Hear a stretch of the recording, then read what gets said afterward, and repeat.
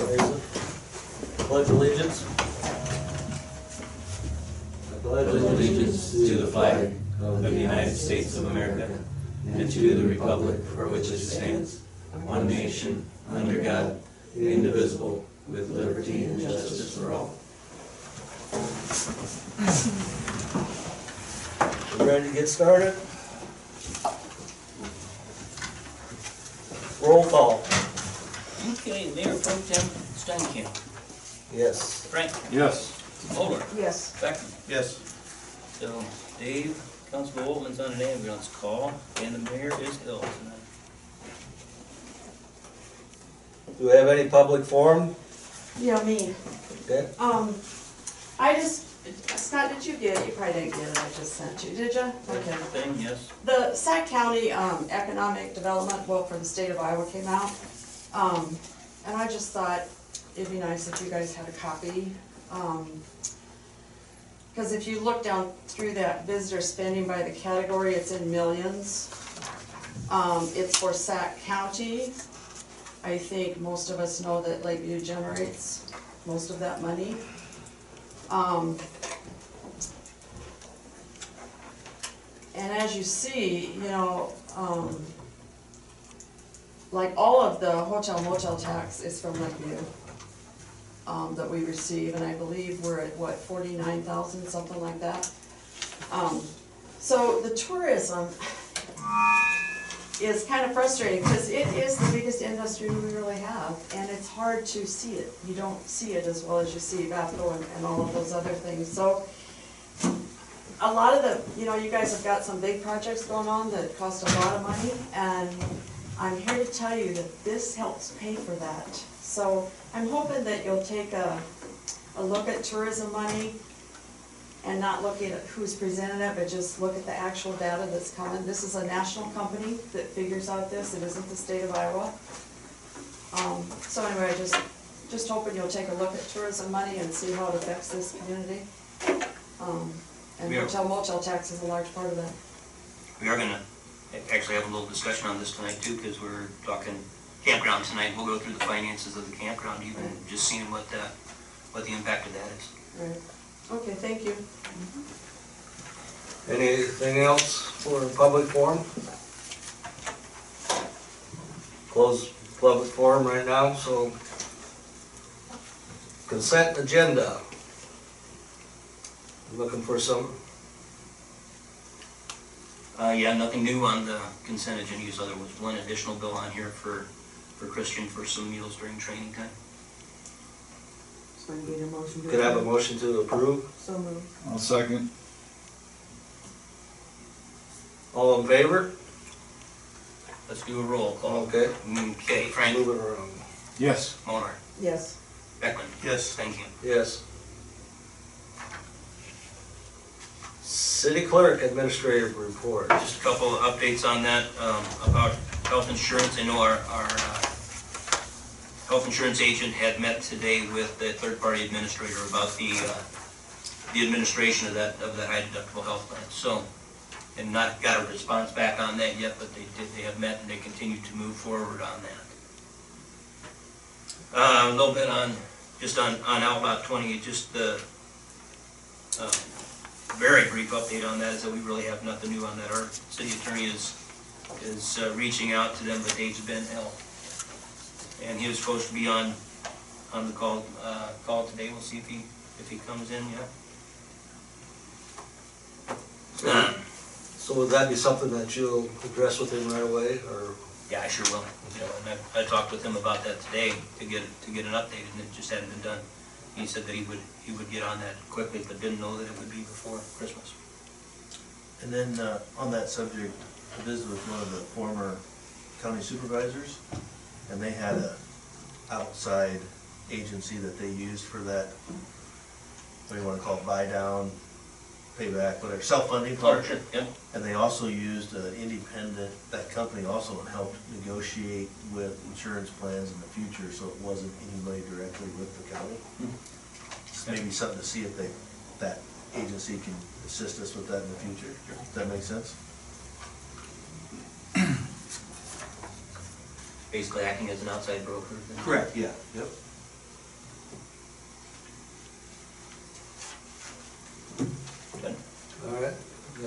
else, Scott? Just a couple things on this, the Dean's list, you can see that, that's on your table today, Dean, What's that?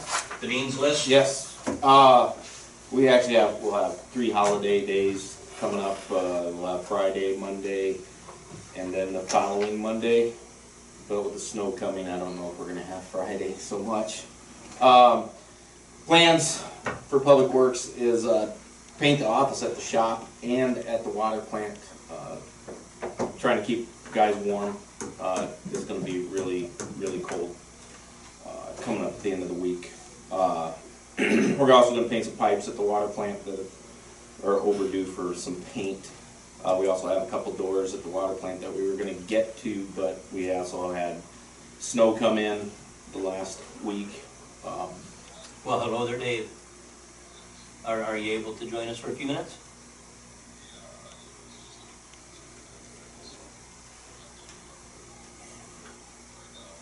Okay, you just want to listen on the phone? All right, I'll just put you up here.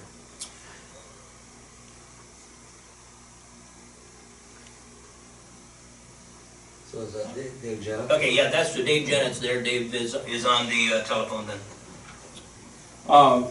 We've also been working on dump trucks. We've had a hose that broke and some hoses that need to be replaced on some of the plows. We've been taking care of that here the last week or so.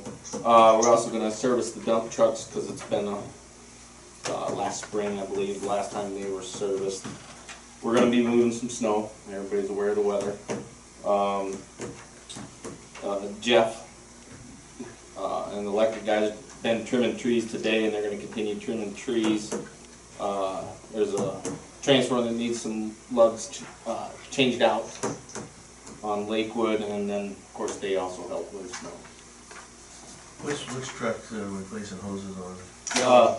The yellow one. Yellow one. Been working, got a broken cable on the white dump truck, so we can't dump the box. Denny ordered it. Oh, like a electric cable? It's a cable. Oh, okay. Snapped. Just adjusting headlights and stuff once you start plowing snow in the morning, you know, just general maintenance stuff that You said you think it was last spring when you serviced them last time? I believe so. So you don't have the records? No, this is before we started doing the record book. So you're starting that now? Yes. Perfect. And then we cleaned up a tree that fell down last week. Got it cleaned up. So. We also, as the electric department, are going to service the bucket and digger truck. Maybe one this week, one next week, in between, especially with cold weather, keep the guys in the shop.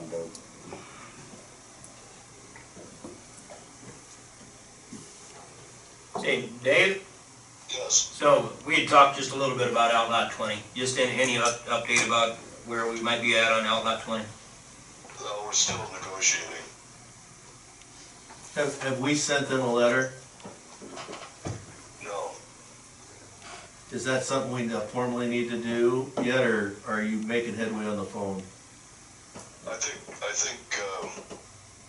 ultimately there'd be a notice of forfeiture of the contract, but I don't want to send that out because that triggers a 30-day situation. And I want to see if we can get it resolved amicably. And you've had communication with them then? No, just my email. Okay. Are they pushing back? Yes. So what's our next? I just soon keep the rest of it off the table. Sure, okay. Just the last couple things for the administrator report. That the employees will get together for their little Christmas gathering, and this is just that the employees and supervisors bring in some food, and we get together. It'll be Thursday morning at 9:30 here, and everybody's welcome to come down and spend a little time with the employees during what basically is our little Christmas party. And holidays for Christmas are Friday and Monday, and then also the following Monday then is a holiday, so that's January 2nd, so the next council meeting is Tuesday, January 3rd. That's it. Okay. We got the plan specifications, forms, contract, and estimates of costs for the Northwest Water Main Loop project. Yep, you want to formally open the public hearing there, Mayor Pro Tem? Open up here for a public hearing. Anything Scott, got anything on this? Or? I don't, and if there's, I have received no comments on this. We can go ahead and close the public hearing. Oh, you have some other things to talk about. If we could, in this regards for the loop project, I want to take a look at this thing that was on the table tonight called paying for pending capital projects. And before we take any action on the loop project and everything, I just want to talk through all of these things about where we would be tonight about potentially spending these monies. Okay, so you see what the Northwest Water Main Loop project would be. So GM Contracting is low bid, base bid at $168, and the alternate bid of about $41.8. So their total for construction's $210,000, and then there's $14,600 of engineering to with it. So that's the total cost there, $224,000. You see what we had for revenues to pay for that. We had figured to pay for this with using ARPA funds, so at $161,000 of ARPA funds. So, and then the next line down just says needed funds. So that's the funds basically you can consider us to be short for paying for that project. Then I've done the same thing then with some other projects that we're discussing tonight, but I want to try to view these as a big picture about the water plant media on the expenses there, looking at the nitrates at $89,000, and then if we would look to do the iron filters also, that's at $67,000. And if we would do them both together, there's a 5% reduction on that, so it's $149,175 would be the cost to do them all.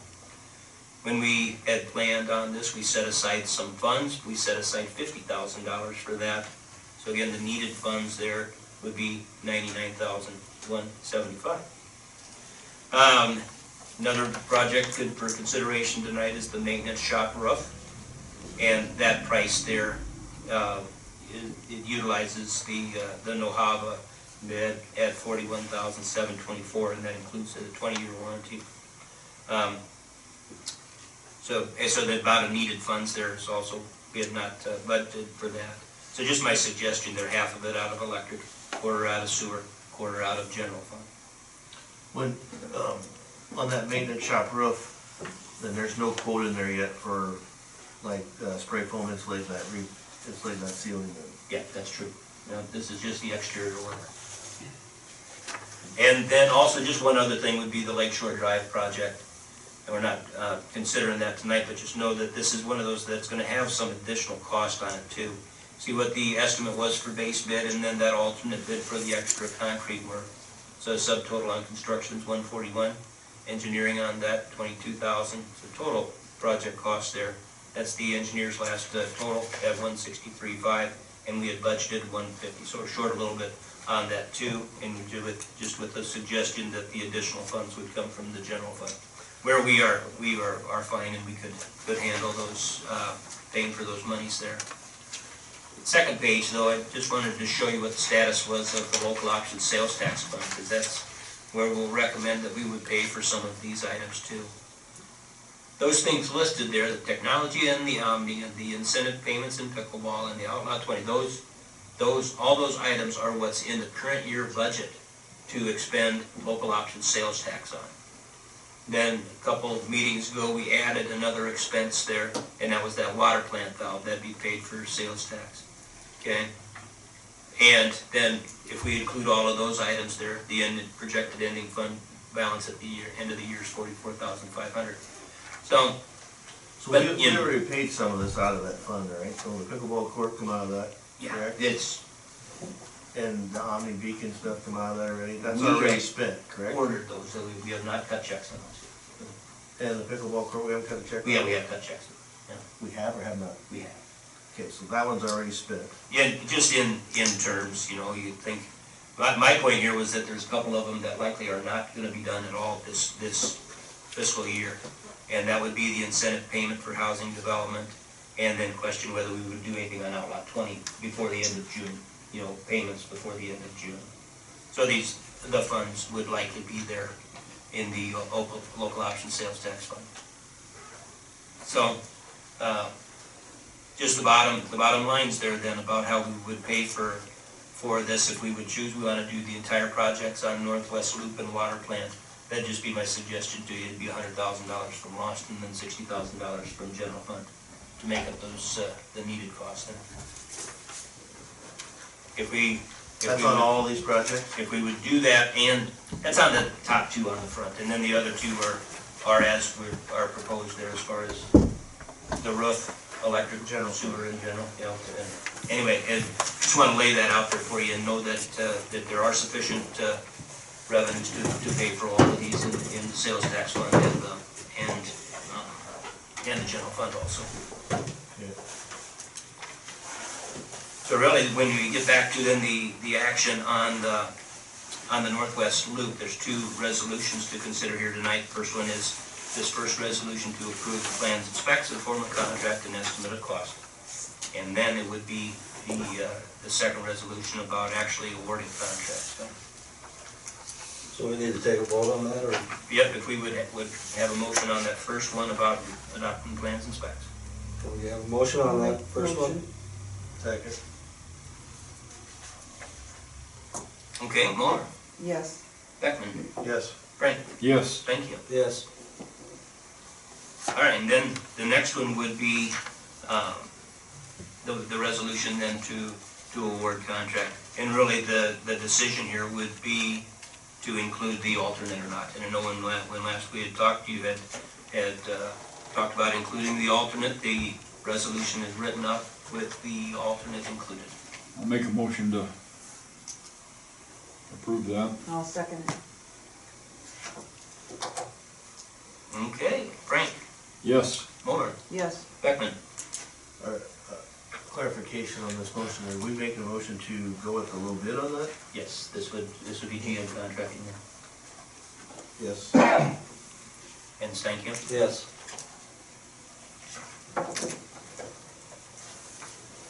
This brings us to the Boulder Development, value of non-cash charitable contributions.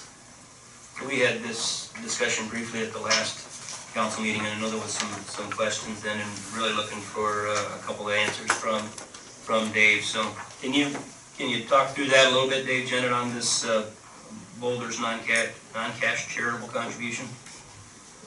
Yes, Boulders is seeking a deduction on their tax returns for charitable contribution. They've had an appraisal, a certified appraisal, that the property that was sold to the city for $50,000 was appraised at $440,000.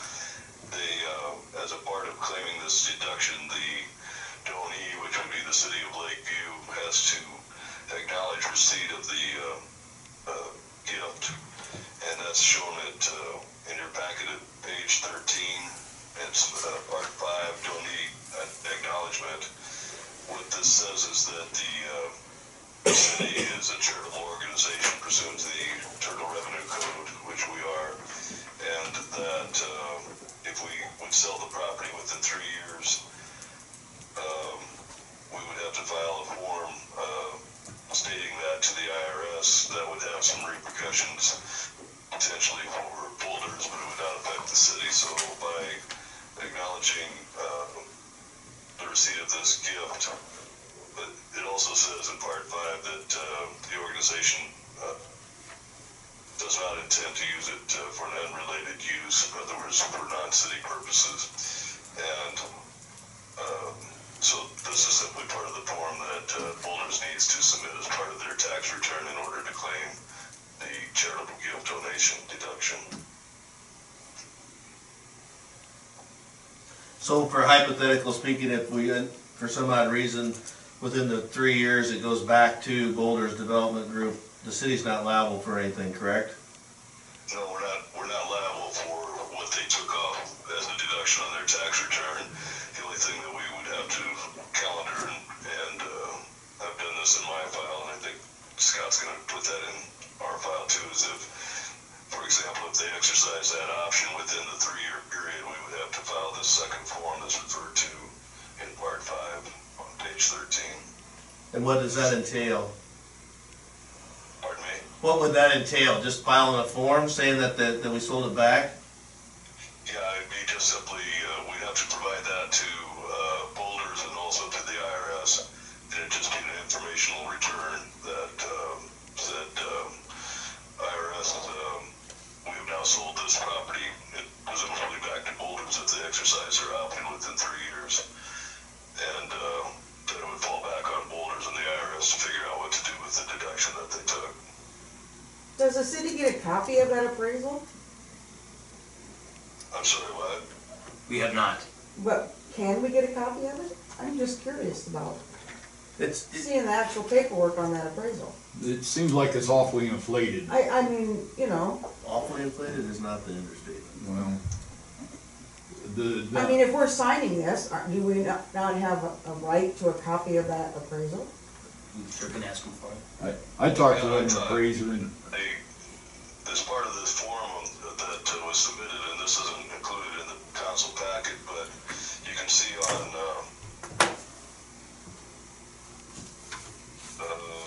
where'd that go? Right above where they want the city to sign, there's a part 4, there's a declaration of appraiser. I'm not too sure, I don't think we got the actual appraisal.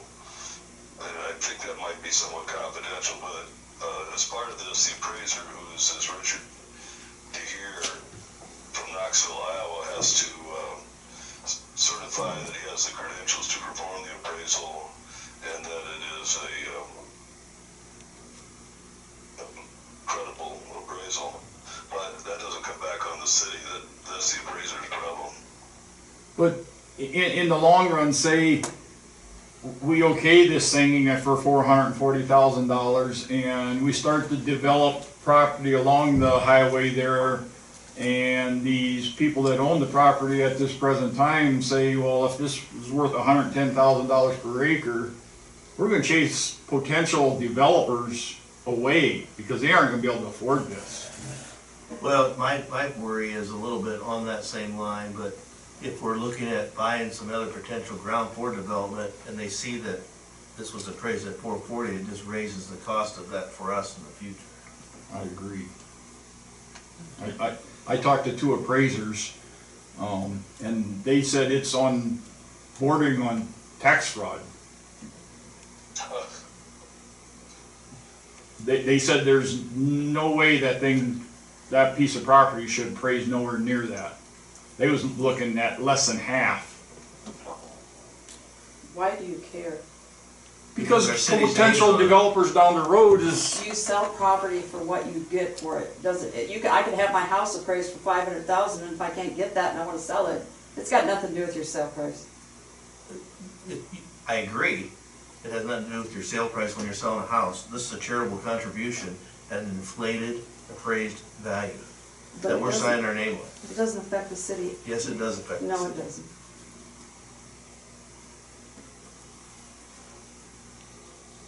Is there any way we can clear that up somehow? What's down the road? Well, like Tammy asked for a copy of the appraisal, and I realize this guy's gonna have to sign this to certify that he did it, but I guess I just thought that if we're signing this, we should have some kind of paperwork other than this that shows what he's talking about. Yes, we do not have anything in You this. did the same thing for, what's his name out there? I know we did. I just think it's because you're against that project, so you're looking for any reason you can. But I'm not against that. I know you're The not. cover, the cover letter was attached to some of these documents that somebody provided to me. Because I had the same reaction, how'd they come up with that number, and then I saw that the guy was certified, and obviously,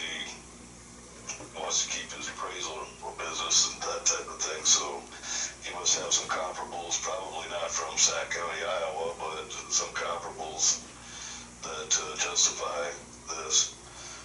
I don't see any liability to the city for saying that we accepted the property and that if we sell it, we're going to report it to the IRS. Then it would become, again, back to Boulder's side of the table. So is there any way this would tie up if we would happen to have a deal, something? Would that interfere with any future dealings on the property? Am I making myself clear on that? In other words, would we be bound by stating that this was worth $440,000? Is that the concern? Yes, that's what I'm saying. I don't think so. I mean, the overall format of this is when a developer develops a property, and this doesn't really apply to the situation, but going back to the Bob deal, when they dedicate streets and improvements to the city, quite frequently in the development agreement, the developer will request this type of certification in order to take the tax deduction to make the project more feasible commercially as far as cash flow and working out the profit on their books. So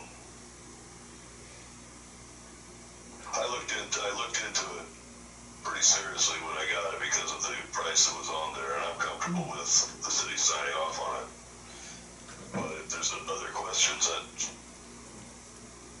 doesn't really have to do, I don't think, with this particular document, but if the council wants more investigation, we certainly can look into it. And spending more legal fees on something that isn't costing you anything.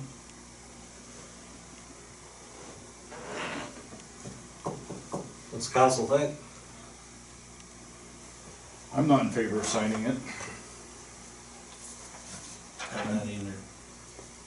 And I'm worried about setting precedents for future land purchases.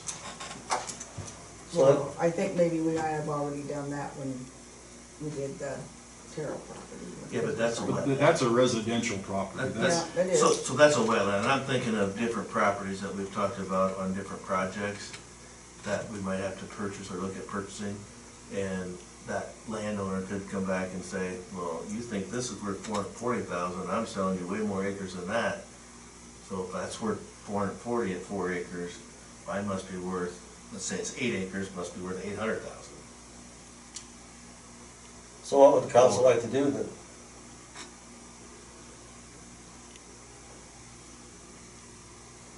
That make you feel more comfortable? What's your opinion, Whitey? Well, I'm going with Dave, what he says about it's no repercussion back to us on this particular property. And if we go to the second, you know, you're worried about the next guy down the road. I mean, you pretty much gotta go with what the appraisal said. You know, I don't know how we can, you know. like I said, I talked to 2 different appraisers, and I'm not mentioning names, because it was off the record. But they said that they wouldn't appraise it for even half of what this guy appraised it for. Well, there hasn't been nothing in the area that is sold for that kind of money. Nothing in Sac County, for example. Again, the document that's being requested to be signed is not that we agree with the amount that they're going to claim on their tax return as a deduction, which is, you know, their problem. All we're saying is that we are a charitable organization, that we did receive the property and we're going to use it for a public purpose. And that if we sell it within 3 years of the receipt of the gift, that we will file the follow-up return that says that we sold it and report that to the IRS along with a copy to Boulders is how this works.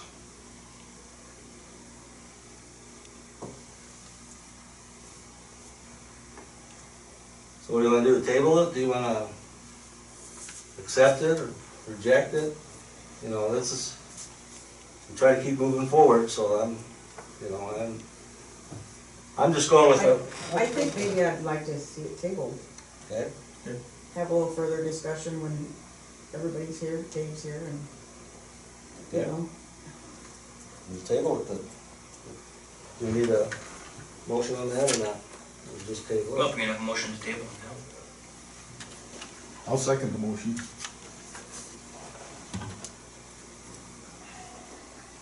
Okay, Mulder, Yes, Frank, Yes. Beckman. Yes. Thank you. Yes.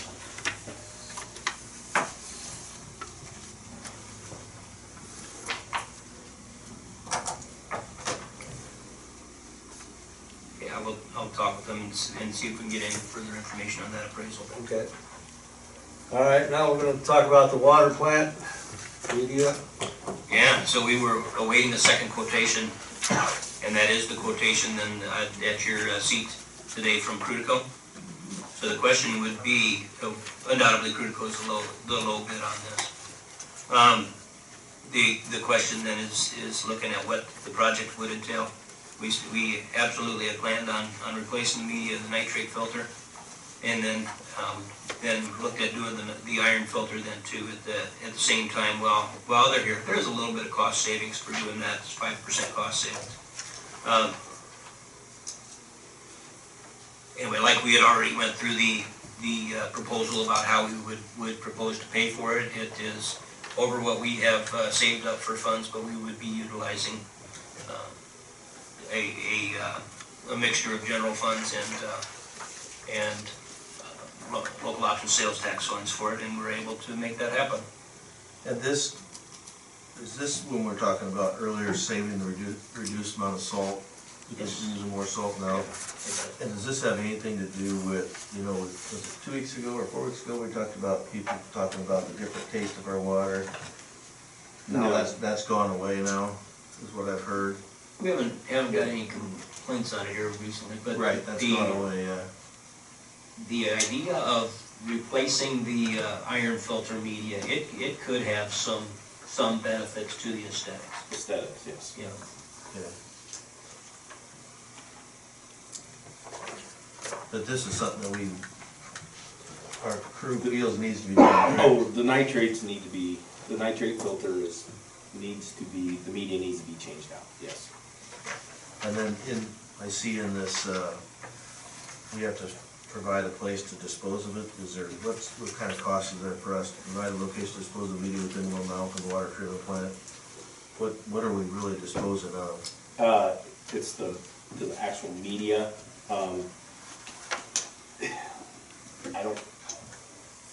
I guess I've never had to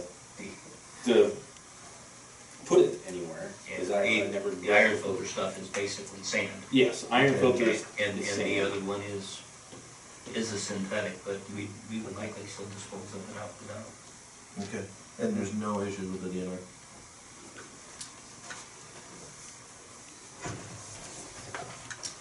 So we need a motion to accept this and Yeah, if you wanna do both, let's have a motion to do the nitrate and the iron. I'll make a motion, we do the nitrate. and I'll the iron. second it.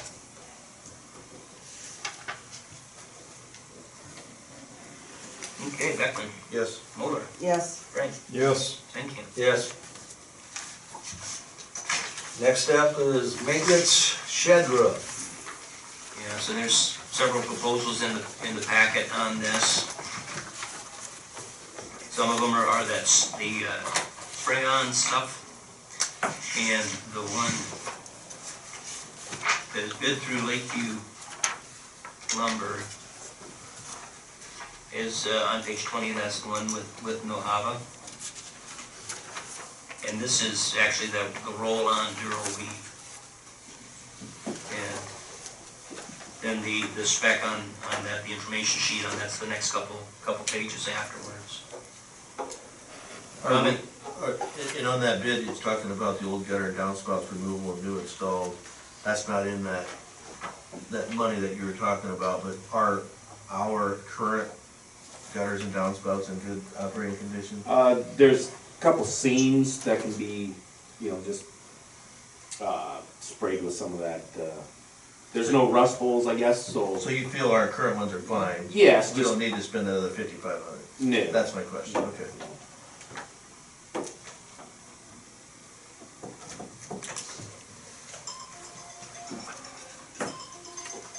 Anybody got any favorites for sure, what?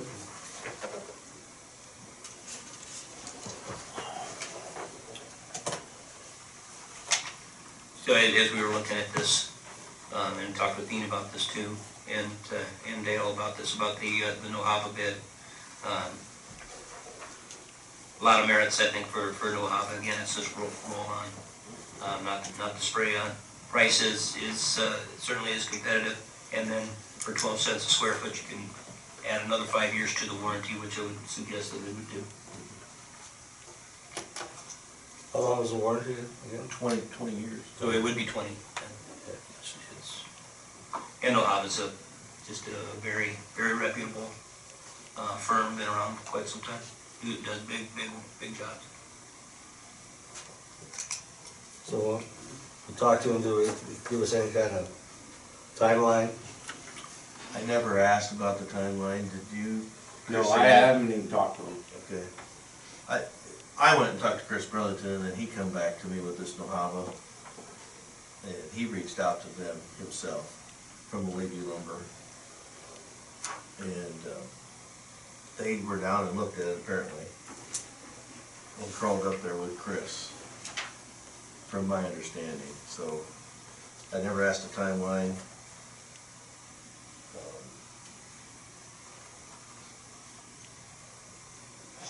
And the other bids are all, one's at $49,250 for the 20-year material, 10-year labor. I guess I didn't ask what is this warranty, is it?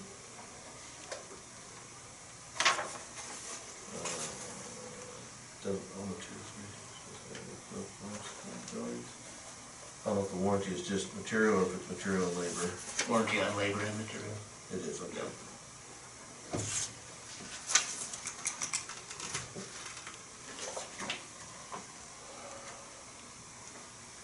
Well, I think it's one of our better options to go, we gotta get something done.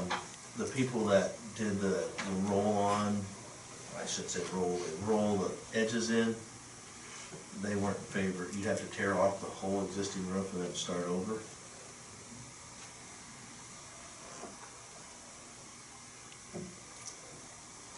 But this warranty, is it full warranty if it's the 19th year, or is it depreciated out? Does not say that, and I think that's something we could find out before we move on this, because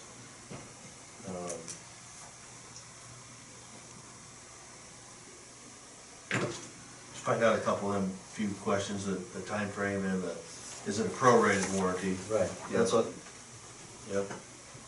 Because if we make the decision tonight or 2 weeks from now, it doesn't matter. no, Right? I think it's something we should find out these questions first and then proceed. I'm in favor of that. So we'll table it tonight. So Yeah, I'll make a motion, we table it till we found out the true and depth of the warranty and the time frame. do I have a second? Second. Okay. Has anything been done with this roof? No, With the nothing new on the blisters and whatnot. blisters and the weed growing through it? And No, we've not. would they be able to look at that also? To patch it? Oh, I don't know, we'll certainly talk to them about it. So you got 3 questions already. So we're gonna table this then? We'll take the vote now. Beckman, Yes. Frank, Yes. Moller, Yes. thank you. Yes.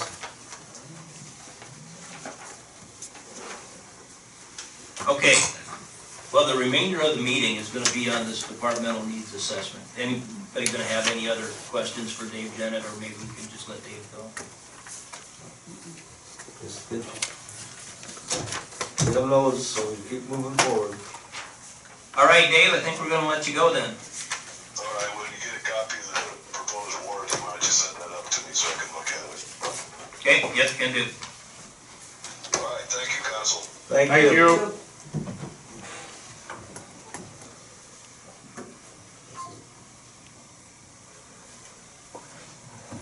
Department inventory and needs assessment. Sort of feel like Santa Claus here.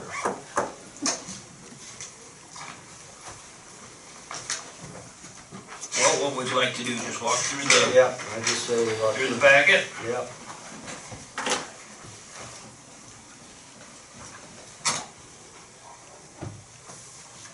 Dean would be number one then.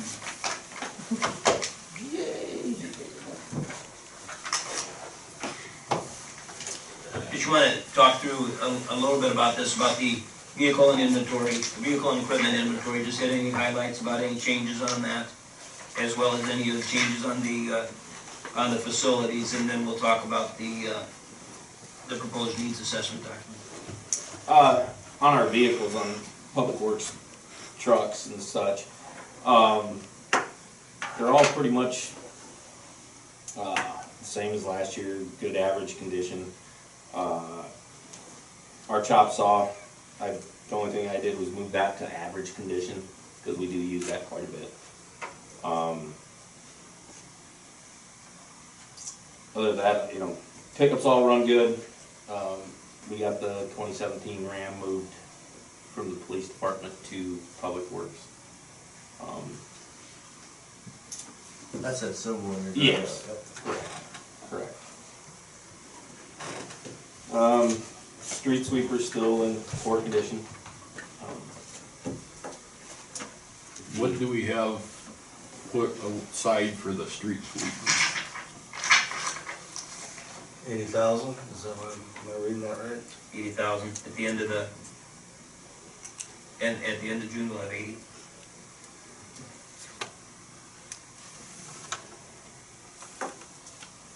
So that's something that's gonna be needing, We've been replacing some hoses here this year on it. It doesn't pick up like it used to. You know, I've noticed, the biggest thing I've noticed is the gutter brooms stay flat. They don't go tilting down into the gutters like, you know, the street sweepers that I'm used to. They'll tilt, and then, or they'll tilt back up. You know, they'll grab stuff out of your intakes, you know, whereas this one just goes right over the top of them, does not clean them very well, if at all. But it's starting to, hoses are going bad, leaking, and then we can't get out and sweep streets like we needed to, because it's starting to break down. So we purchased that back July of when? I saw that bad date on that, because boy, that is right around 2000. Yeah, it's been that long. And you mentioned in a couple other meetings that you'd like to move to a different To a back sweeper. back sweep. Yes. It sucks them up, you know. And that's like into a truck thing that they can It's- drive out and dump, right? Yeah, correct. It's all self-contained. It actually will pack the leaves into that holding tank. Whereas right now it just kind of fluffs them down into the tank, and then you gotta have another, when it's getting really bad, you gotta have another truck, a dump truck sitting there and another person dumping in, where you'll pack more into the back sweeper, and then one person drives it out there. They can go road speed limit, but go out there, dump it, they'll scrape it out a little bit, shut the door, come back in and go right back at it. And I think you had somewhere the estimated cost of a new one someplace. Yeah, Didn't I it see lists that? that it's 300 on new, and then it's about 150 on used. Have we reached out to anybody that's in that business? I did, that's where I got that price from. Environmental, they're out of Minnesota, Big Al's his name. And that's who Manson bought their last two. I recommend a stainless steel tank, because it does generate heat and water, and if it's regular steel, it will rust. And then with stainless steel, that one up there, it's still going, and I think purchased that about 10 years ago, and it's still going really strong. You purchased that one 10 years ago, was it new or used? Used, Okay. used. So, if talking to any of these businesses that sells these, Mhm. would there be such an option that you could have a lease purchase agreement with them? You know, does On a that make new one, sense? That's how we Probably. purchased this last one that we had. The last one that we, or the one that we currently have, we purchased new, but it was a lease purchase. We paid over 3 years. And it's course, there's just some interest to go along with it, just basically ends up being a loan. I know, Brita just bought a new one, a vac sweeper, and, Barry, he wasn't for it really, but now he loves it. And theirs is a Timco 400, I believe, or something like that. I'd recommend the 600. You could get a hose on the back, so it's What's the difference between the 400 and 600? More capacity? more capacity. And, you know, with Timco 600, which I'm used to, you have a hose on the back, you can go to intakes, clean out the intakes in 5 minutes. Will you guys get out and do that? Oh, yeah. I'm just asking, No, sarcastic. I know. And it's TEMPCO? TYMCO, Timco, T-Y. made in Waco, Texas.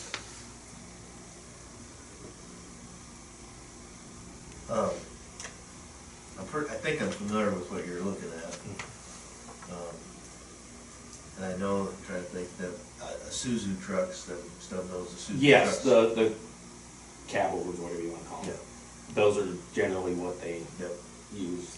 Ford, Freightliners, Isuzus. I know It'd be nice to, in my opinion, only, do we have anything budgeted in this calendar year for that? We're just saving money for it now. Just saving money for it. If we found the right deal, we could maybe make something work. Yeah, yeah. I know we deal with sweeper parts out of Des Moines for our sweeper now. He also does Timco, but he goes to the same guy up in Minnesota. So you're Now. bypassing the middleman. Correct.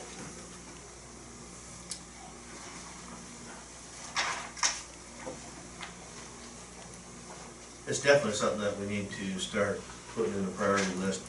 I've noticed, like, well, after that first snowstorm, there were some areas where the snowplows are pushing up the leaves that aren't getting picked up by the street sweeper. And also some of those leaves were blown out of their yard into the street as well. We have an ordinance against that. Yes, we do. Anything else on the street sweeper week? Everything else on this, inventory, you know, cause we just, Let me ask you about the chop saw quick, like, because you said you moved that up. I moved that Is- to average.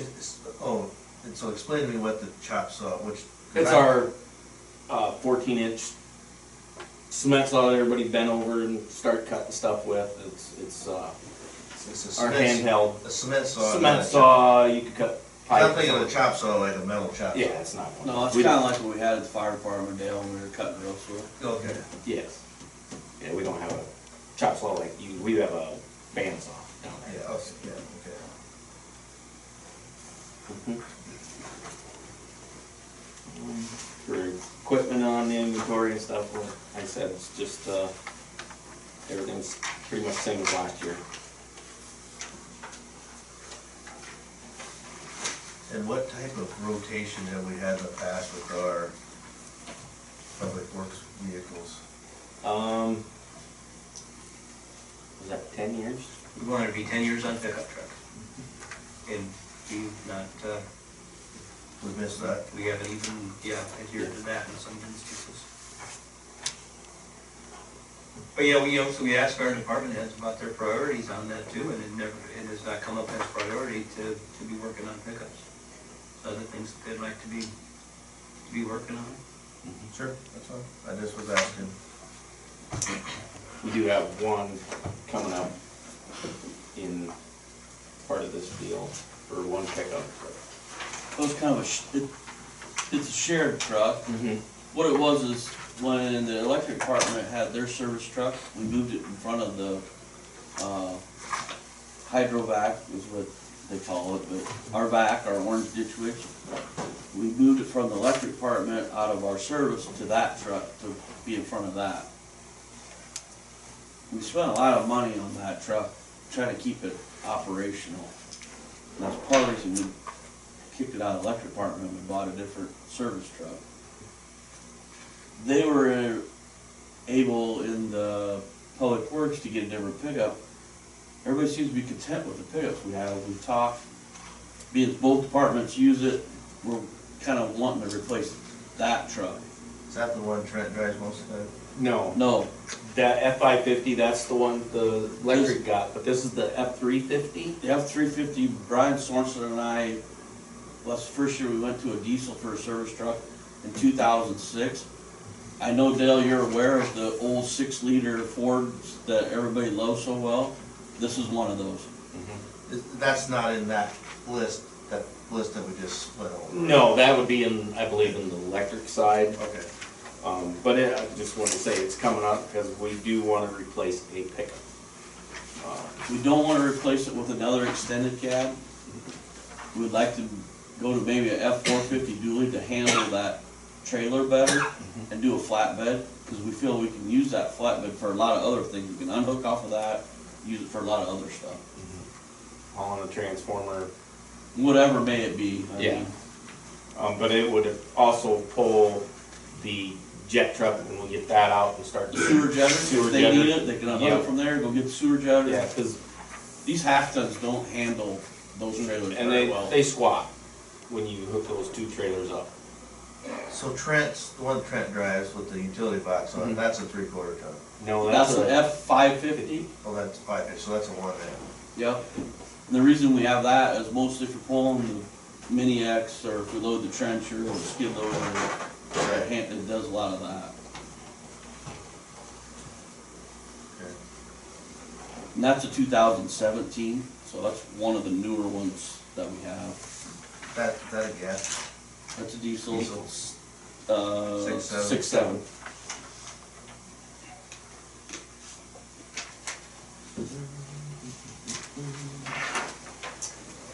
Oh, inventory and assessment of major public facilities, the water treatment plant.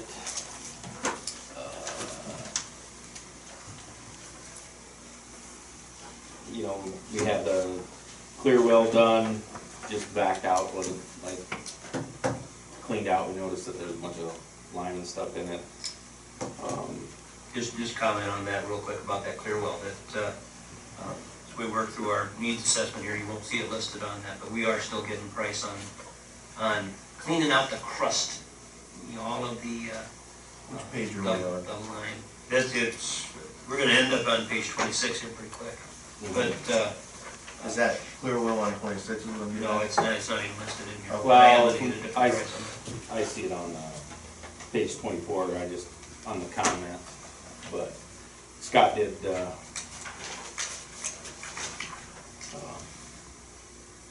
he was gonna talk to Midco Diving, or they called, Yeah, to it's see how the things same, work. the same firm that had cleaned it last time and commented about all of the heavy lime deposits in there and whatnot that basically need to be chipped away. But we never did get a proposal on that, they're getting us a proposal now.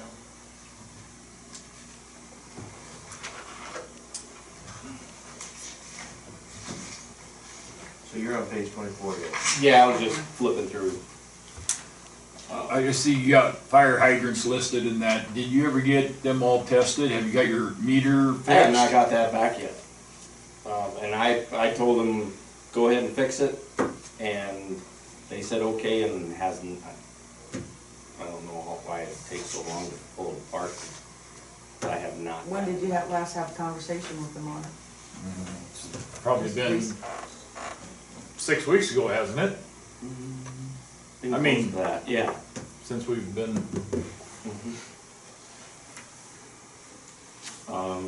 But yeah, we got those other two fire hydrants, well, one fixed, one that we have to look into more about getting piping to it, because it was not. The one under South State Road, Yeah, the one that doesn't work by, plain plug lines. yes, So have we reached out to the state to get permission so we can cut into that road? I have not, That needs to be a high priority. yes.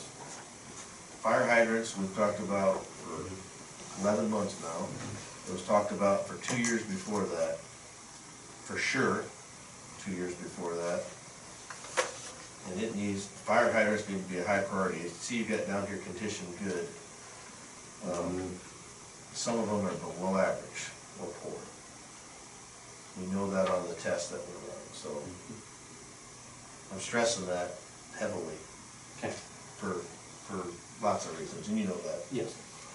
But I don't know, Scott, if you have to reach out to the state, because we have to cut into that road. We have to cut into the road, into To the fix center. that. And they've been real good about that. We just interact with the local folks here. And then if any permits would be needed, they get that done, but historically they haven't been needed. So if that was that simple, as you just made it sound, how come we didn't do it then this fall? You didn't have any of the pieces to actually None get of the done? pieces to make the 90s, 45s, or whatever, because, Do we have them now? no, because we don't know what we're gonna need, because the So pipes again, are so if we still. don't have the pieces, we didn't do it because we didn't have the pieces, why did we not do it? To see what pieces we need, Because we've done nothing. because I, So, see my point? We didn't cut into it because we don't have the pieces, Mhm. what you both just said.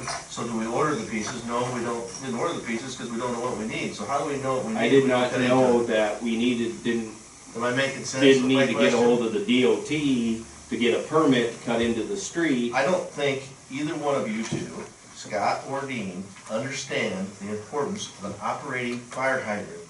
If your house is on fire, and we go to hook onto a fire hydrant, and it don't work, and now your neighbor's house catches on fire, you see the importance I'm talking about here? I think that is something that needs to be stressed and stressed again. 11 months we've been stressing it, plus the 2 years before that. Did everybody hear that?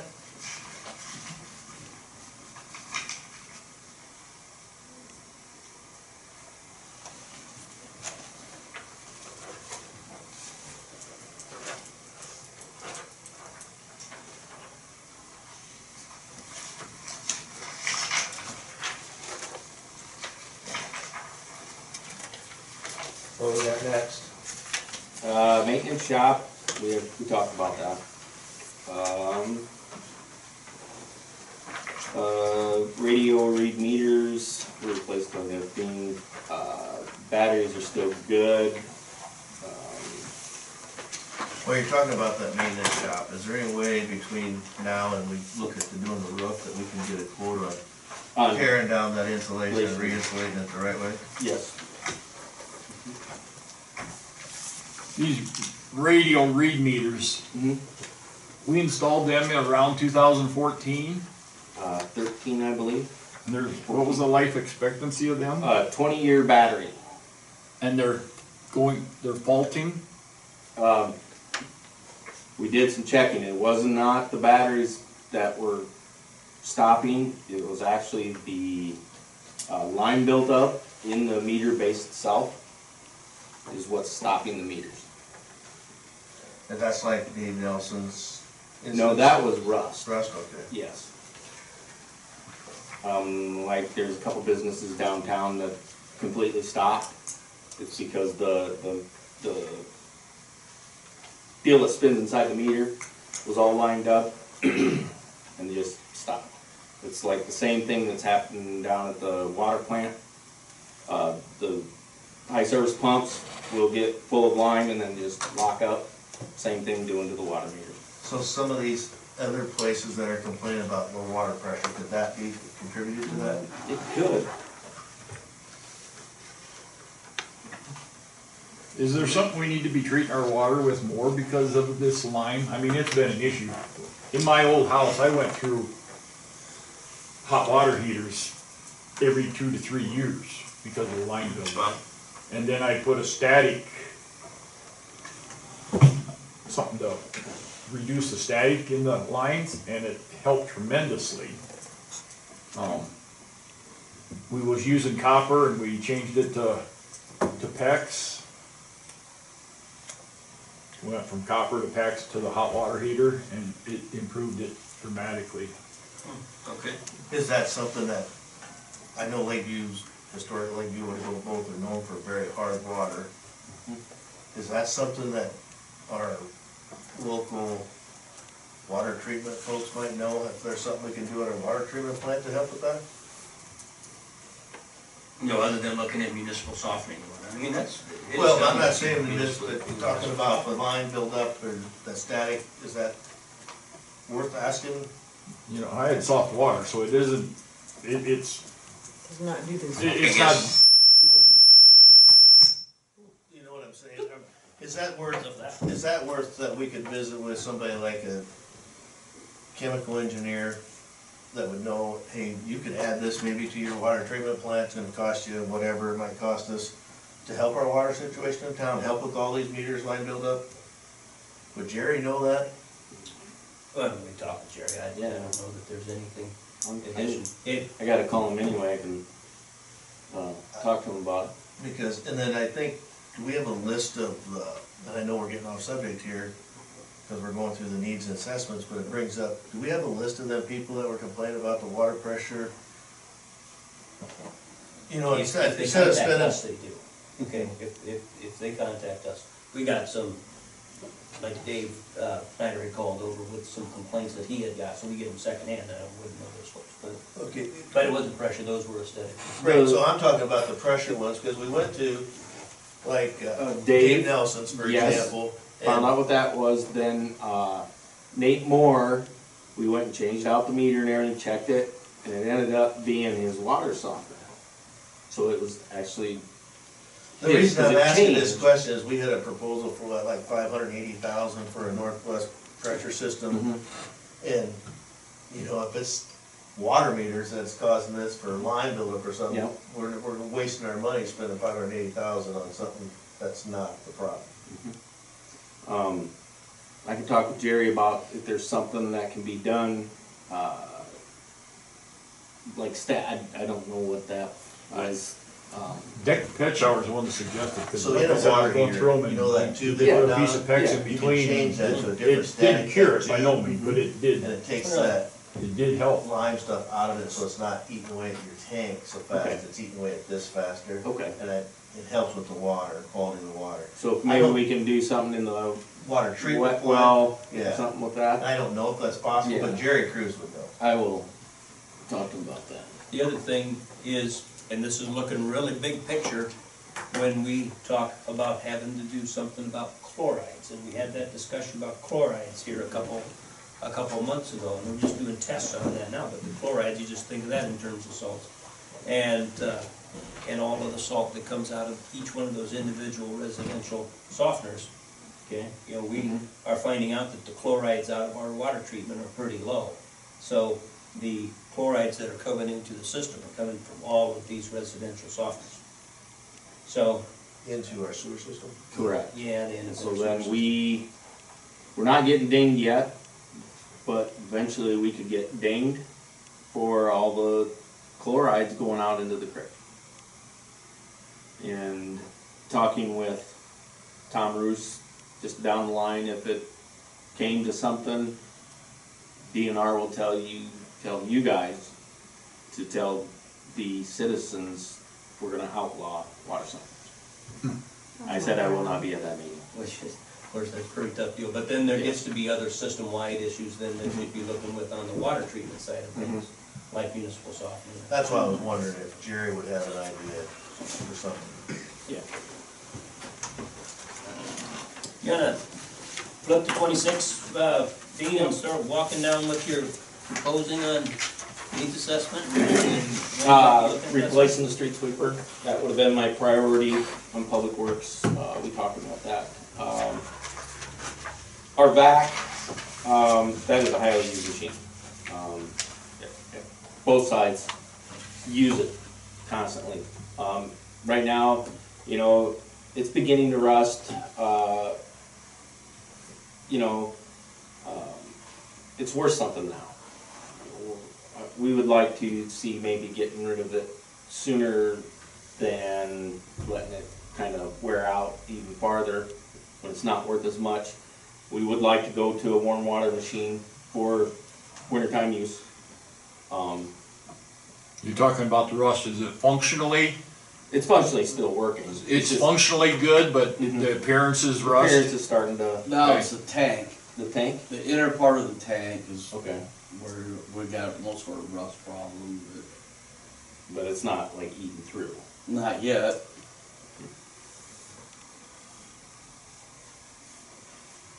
Okay. Number 3 is that F-350 that we were talking about. Like you said, like to replace it with just the cab and chassis and put a flatbed on it. So, I wanna make sure I understand which pickup that is. Have you seen our ditch witch back go out? Yeah, but usually it's behind, does that pickup look just like, It looks like the 550. It looks like 550, but it's a single back wheel. it looks just like the, one Trent Res? It does, it's got fiber body on it, Okay, but it's so- a single back wheel. Okay, so my question, I'm just asking, so I understand, chase it with replace it with a flatbed, so that fiberglass body, are we not gonna utilize, how are we gonna haul tools? We really don't have that many tools on that truck. That fiber body was put on for the electric department for all the tools they had in the very beginning. Okay, that's my question. And then we just moved that truck over is what we did with it.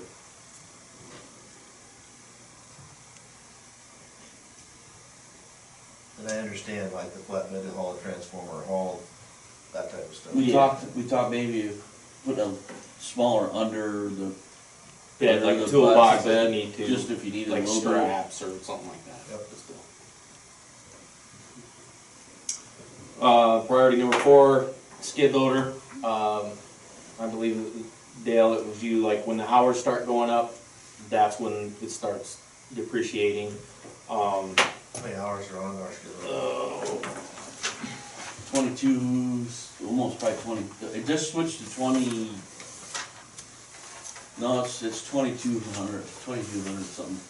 Yeah, 2211, but then, you know, that was, we just had a snowstorm, so it's up just a little bit more So now. is that list on here somewhere? Yeah, of how many hours are Page on it? 23. Yeah, 23. It's on there. I think it's 2016 model. That's what I was looking for.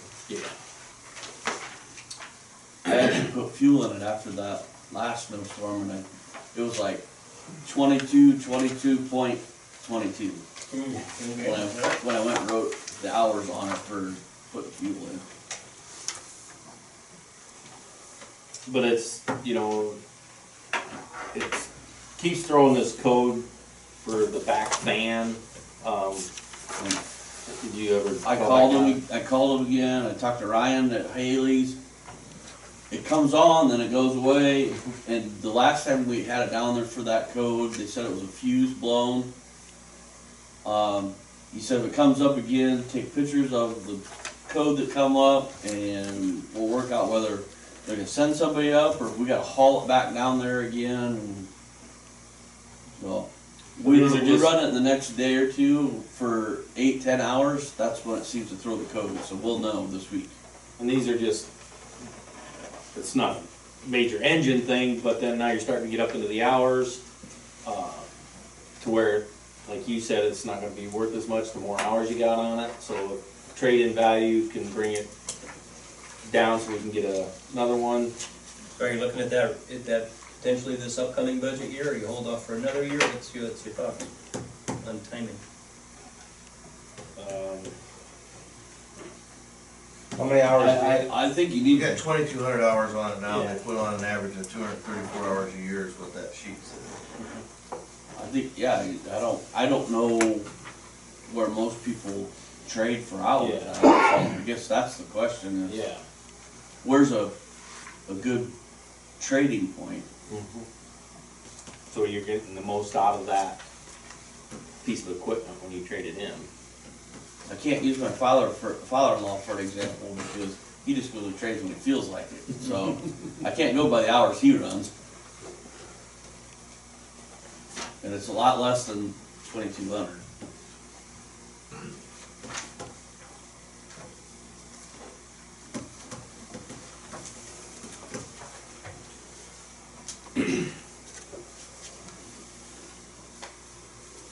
If you look at page 27, I'll start off with the first couple things on that. that priority number one there is just knowing that we do have these payments on that patching project that'll run now for the next 5 years, figured $22,000 a year on that. And then we would budget for the engineering on that bridge replacement out there by the old sewer plant. And the estimate on that engineering is $75,000 then for this upcoming budget year, planning then to replace the bridge then the following year after that. Then you want to talk about the streets then, Dean? Me and Tracy came up and we drove around and looked at some of these streets and gave me prices on what it costs to do these projects, you know, like the asphalt streets are 181 a ton.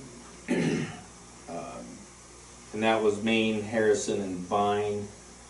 So it's like from First Street down to Harrison, up all the way over to High Street, and then Main Street to First, were the ones for like overlay project. Seal coat and fogging would be like down Blossom from 3rd down to basically the entrance to the park. Crack sealing, he picked out some streets that would work great for crack sealing at $185 a foot. So he's got down here Lakewood Road and Lakewood Drive. Is that past Dean Tieventhaler's place? Wood. Lakewood Road is in front of Juki's, isn't it? That's Lakewood Cutoff. Let's go. Oh, that's Lakewood Cutoff.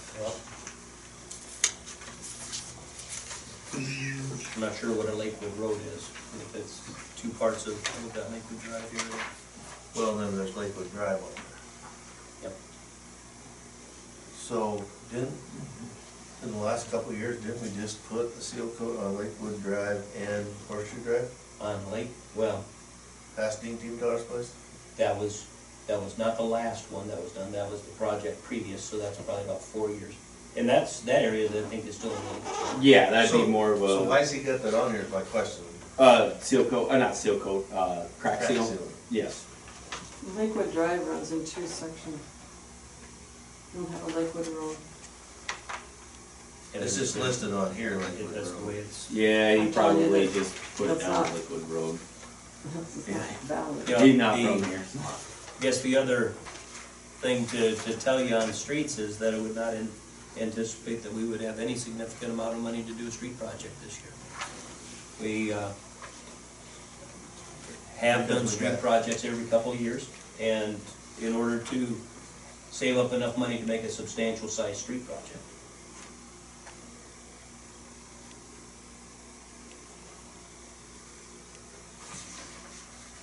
So if, as we talk about this more during budget time, I think the notion about doing some asphalt streets is pretty tough, but if you wanna take a look at some seal coating or some crack sealing, that might be a good alternative this year.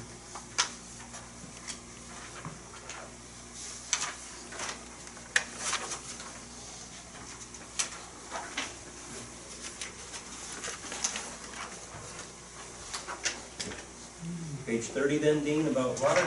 Yep, water plant maintenance, that's, you know, our valves and any piping that needs to be replaced. You know, it's 20 years old. Fire hydrants again, we talked about that and, importance of it. And, we will get on that.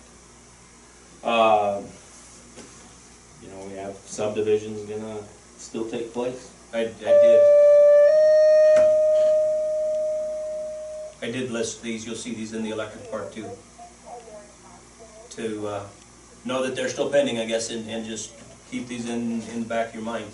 The numbers are the same numbers we used last year, and those are certainly not subject to change about whatever we might do for any new layout of the subdivision or anything, but just recalling again that they're there, and we need to be considering those when we go through budget time. Priority 4 there is water valve replacement, doing 5 per year. This year we're trying to get them on the fire hydrants that we needed to replace. Water meters, we talked about that, about how they're starting to quit because of the buildup. So we will, you know, be buying some to replace just the bottoms. And this is just listed here really as a discussion point, and to know that we gotta start budgeting a significant amount to purchase meters, to know that we can replace them then as needed. So we're looking at $2,500, and a meter costs, how much for a meter base? It's about between 80 and 100 bucks, I think. So that's, you know, if that does 250 meters, there's 900 on our system. And just those other projects that are pending yet, of course, the highway water main, and the school water main loop, water plant, about the replacing the media, that will get attended to this winter and spring. We'll have that discussion then as we continue to work on water pressure issues. That Northwest Pressure System is still out there as an alternative. And leak detection, Dina talked about that when we were going through this renewal. We have that budgeted for this year. We just need to get the guy here to actually do that again. Now, Is that the same guy that, he's been here to locate one. This would just be routine. We want somebody to come here to locate routine leaks. he was the one that drove around on that moped thing or Yes. whatever with the dragging and stuff? Sanitary sewer, lift station upgrades and maintenance, to number 7 and 13. The controls are outdated.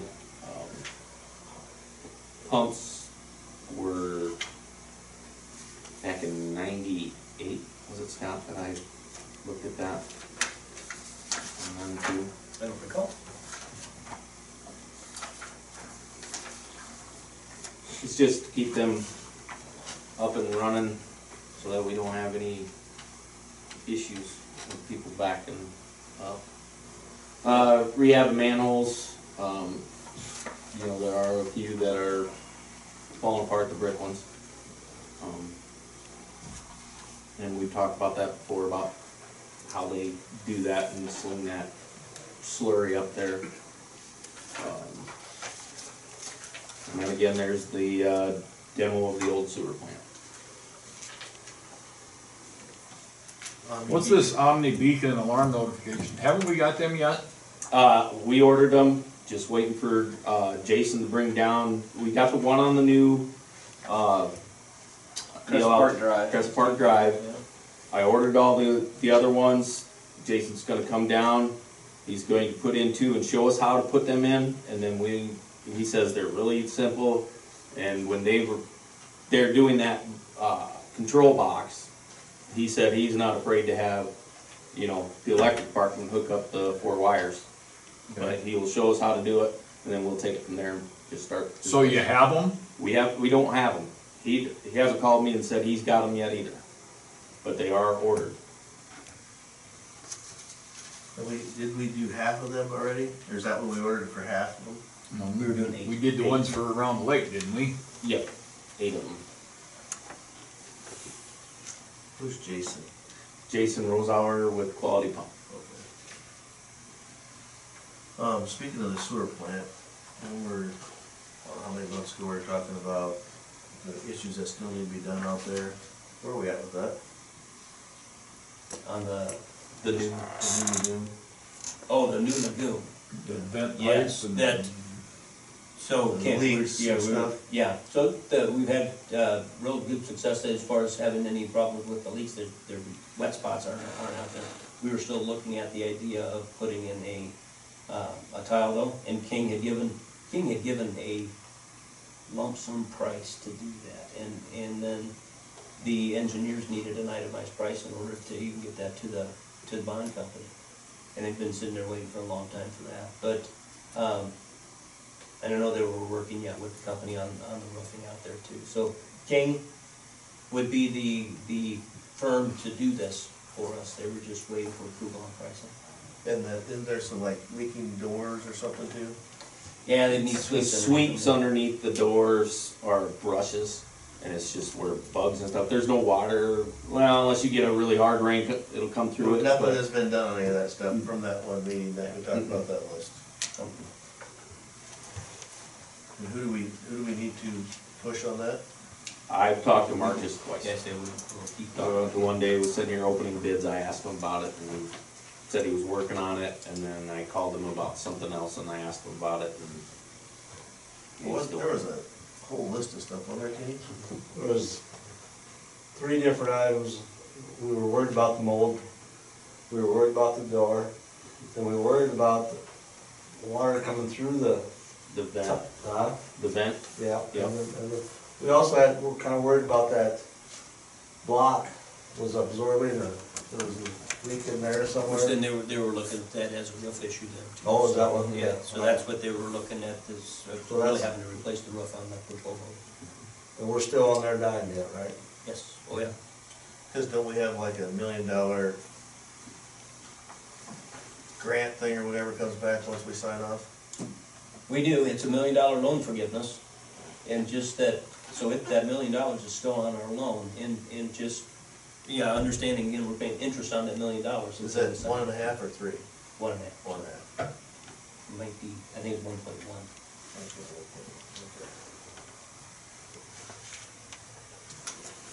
Yep. Hey, storm sewers, again, Camp Crescent Park there, draining it, we all know about the 175 drainage, culverts and such. Intake replacement, we do have, I know over here on Madison, we've got some intakes that need to be replaced there. And then, the one at Third and Lake needs to be replaced and fixed. It just sits there too low, and it's kind of you turn the corner and you drop down. Need to repair the storm sewer over there, lakeside of Speaker Park across Third. I've looked up in there, there's a piece of the tile itself that has rusted and fell. I don't know how far back it goes across the road. Once we get that tore up, this spring we'll know, 'cause I wanna get it before,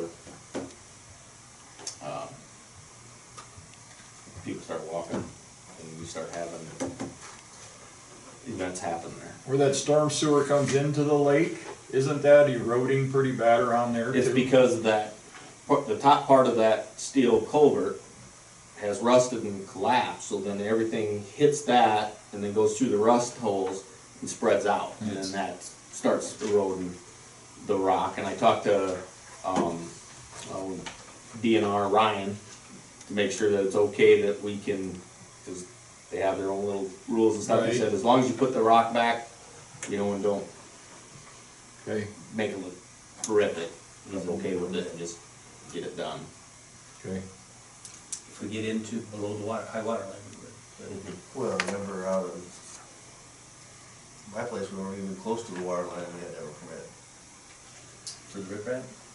No, when we were in front of Crescent Park Drive, along there, remember I had to stop doing my work because I didn't have a permit with the DNR and I wasn't even close to the water. Okay, yeah. Remember, and We had to get a permit. yeah, so we might need to wanna get the permit for this ahead of time as well. Discuss it. Yeah, see what we do. Looking at priority number 1 and number 2, just a little update on that as far as working with BGR on those plans. Number 1, we had wanted them to come back and shoot Third Street as it goes down the hill on the backside of Sparky's. Okay, now they have been here, they've shot that, but I haven't got any response back from them about any other alternatives than on the drainage, because that was gonna be one way that we would try to look to reduce cost a little bit there, to keep that drainage on the south side of Third Street, and then it would naturally flow down the hill.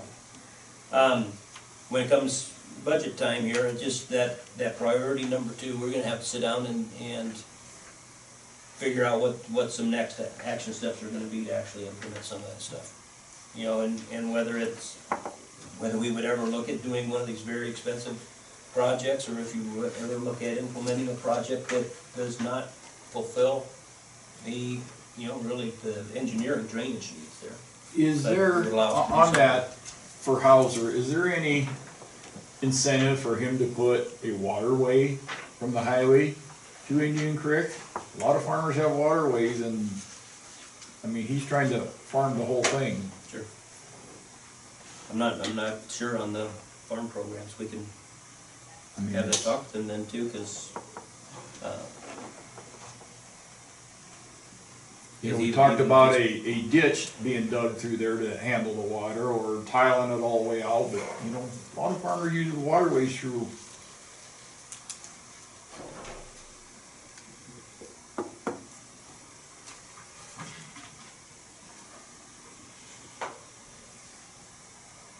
okay, good. All right, That's always been wet down there. Pardon? That's always been wet down there. good, anything else then for Dean?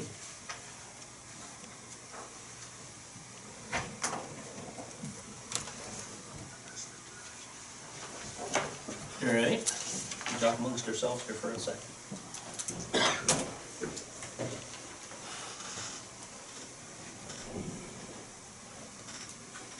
Got any coffee left over there? Yep, sure.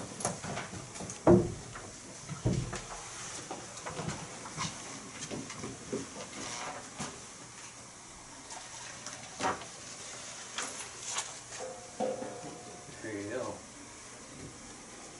Shall I warm that up? Yeah, if you got some, that's great. Thanks.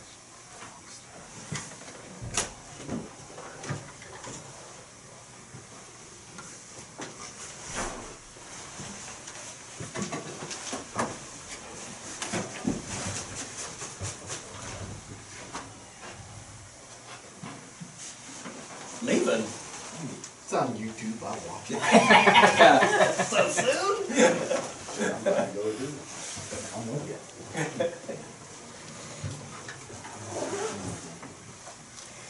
You won't let me. He's got more pull than me. He's a department head, I'm just an assistant.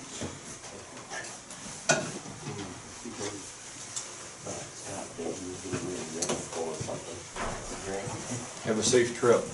Merry Christmas. Yep, same to you.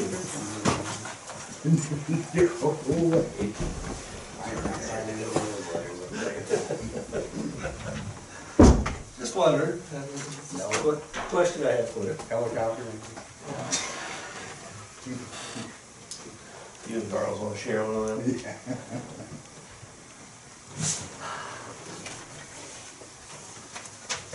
Yeah.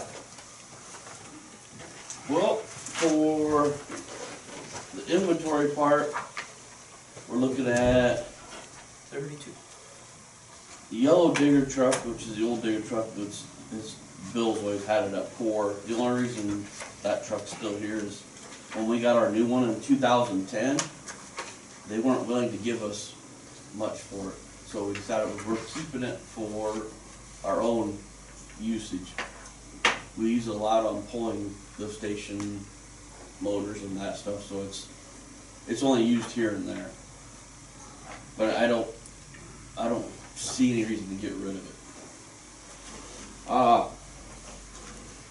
The next thing is the F-350, which we've already discussed all of that on the F-350 that's in front of the van.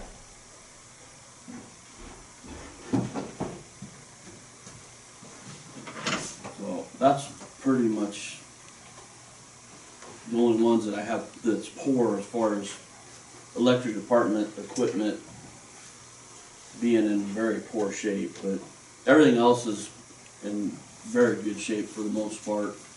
What's this trencher trailer that says crack frame? That is the old trencher trailer that, we use for water carnival and haul floats on, that tongue has been cracked for a long while.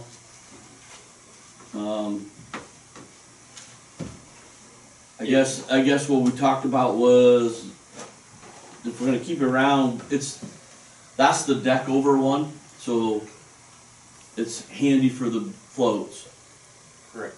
So we talked about having King or somebody welded, a somebody certified welder. welded, somebody certified to weld it, not us. Yeah, because I don't, just take the that liability. responsibility. Correct. Take that liability, I don't think the city wants that liability if something would happen to it. But that trailer doesn't get used a ton, but we do use it here and there.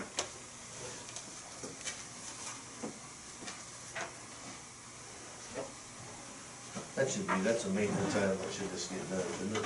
Yes. Pretty much. Yeah. King or Phillips or, Yeah, it's not a certified welder.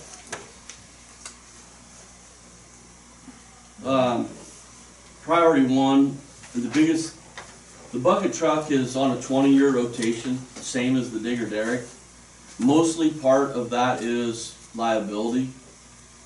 They're tested annually for acoustics, sound. The acoustic does the sound on the fiberglass part of the booms. And the other thing is for electric tracking, they have to have a certification on that every year.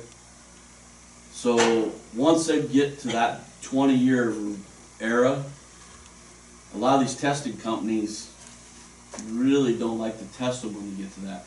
And that kind of goes back to this old yellow digger. We get it tested to know for our own what it's testing at, but as far as using it in highline type situations, they really aren't standing behind that truck.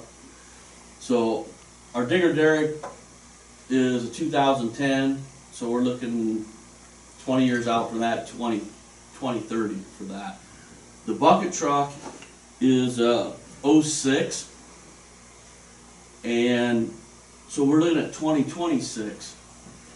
Talking with, I reached out to the 3 dealers that we currently own trucks from, the bucket trucks from ABM, the digger trucks from Altec, the old digger trucks from Duco. I reached out to them, and what they're telling me is if you're looking at replacing it in 26, you better start ordering it now and start designing it now, because you're anywhere from 3 to 5 years before you'll see that truck. So it's not like it's an urgent thing, but I put it priority 1 just for the fact that we should get the ball rolling. And you don't pay for it until you get it anyhow, so if it's 5 years out, you're not paying for it till then. So that's the biggest thing with the bucket truck. With that being out that far, do they guarantee the price then, or what is there? I think once you order it, then that's the price you ordered it at, then you're locked in at that. And they just keep going up, I'm telling you. You got a price of $350, and that's twice what the 06 cost. Yep, and I think we're on the low side of 350 right now. It's probably between 350 and 400. So when you ordered, it's locked in, is what you're saying? There's Right. no 2 years down the road, not gonna come back and say, oh, by the way, there's gonna be a Right. surcharge added on. Because when you order this, you order your chassis, I mean, that whole ball starts. Okay. And typically, you'll see on that inventory list, we bought the last 2 Freightliners from Holcomb, which Holcomb is no longer in Sioux City, it's I-State. We kind of stayed with that Freightliner just so we had, you buy the same filters, you're, staying with the same chassis. We're not married to that chassis. They push, I think when we did that, we bid Freightliner and International. So, we're not married to that chassis, but Bill stayed with it because we bought them that 4 years apart or whatever.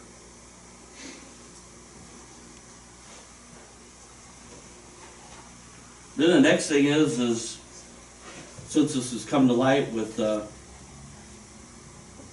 Outlot 20, and Lakewood Partners and Hankey's, that all was kind of a big thing at the end of the year last year. Now it sounds like that Lakewood Partners is probably gonna go through with some stuff, so that's probably our next priority on that subdivision. I was talking with Scott, a lot of material we have on hand. I mean, there's some odds and ends stuff, but we're probably sitting in pretty good shape as far as putting that equipment in.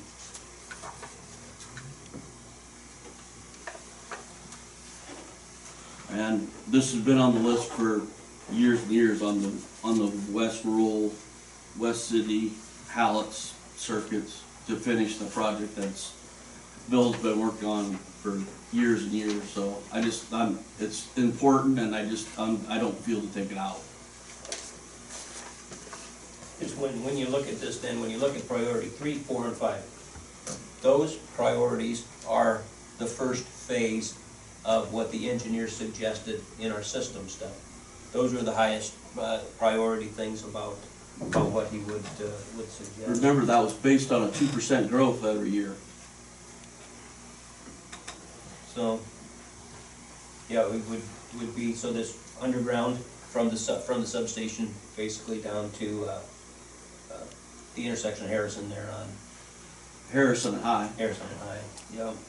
Replace all that underground. And then you get into substation upgrades, and one of the main reason about a substation upgrade would be item number 5 there about adding an Evapco circuit.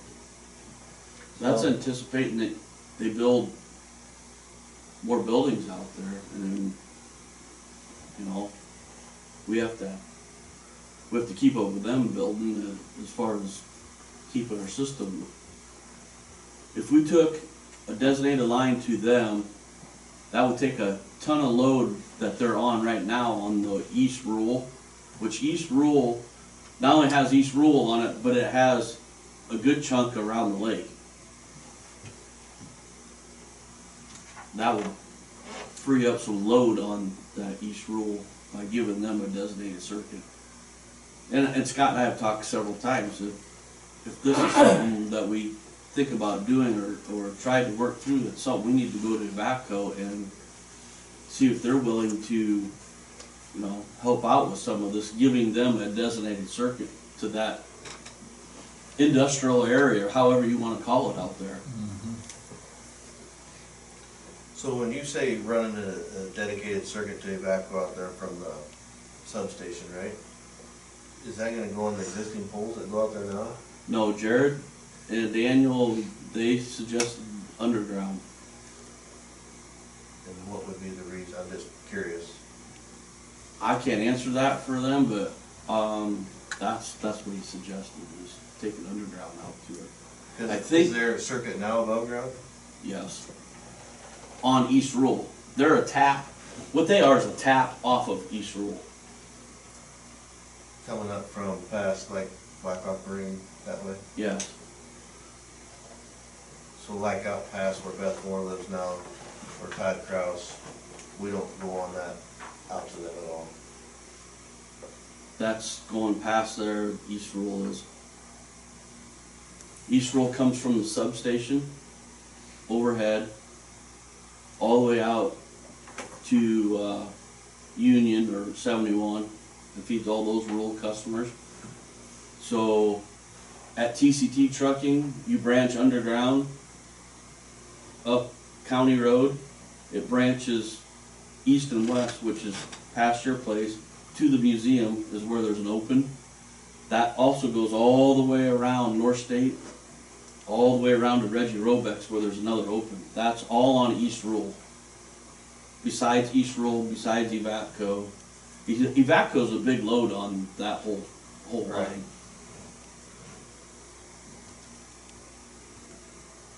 So the way I look at this, and we start to think about budget and incorporating projects, that is to have the conversation with our engineers about priority 3, 4, and 5, and what a project might look like and really what the city council feels comfortable with about the size of what a project would be.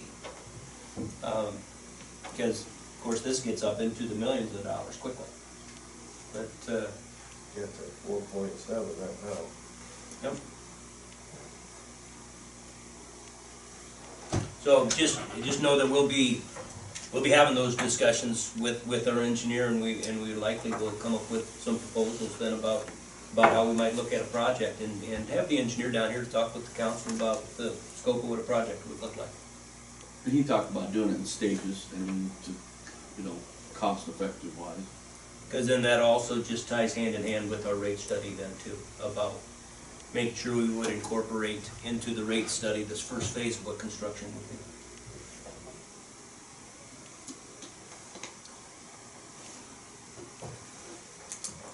And the last thing there, Jeff, number 6? I just brought up Scott, it's just kind of a personal feeling, I guess, from being in the business or whatever. I just never understood why the old sewer plant never had a backup generator. And when we built the lagoon, we put a backup generator, on-demand generator there. Our water treatment plant doesn't have one of them.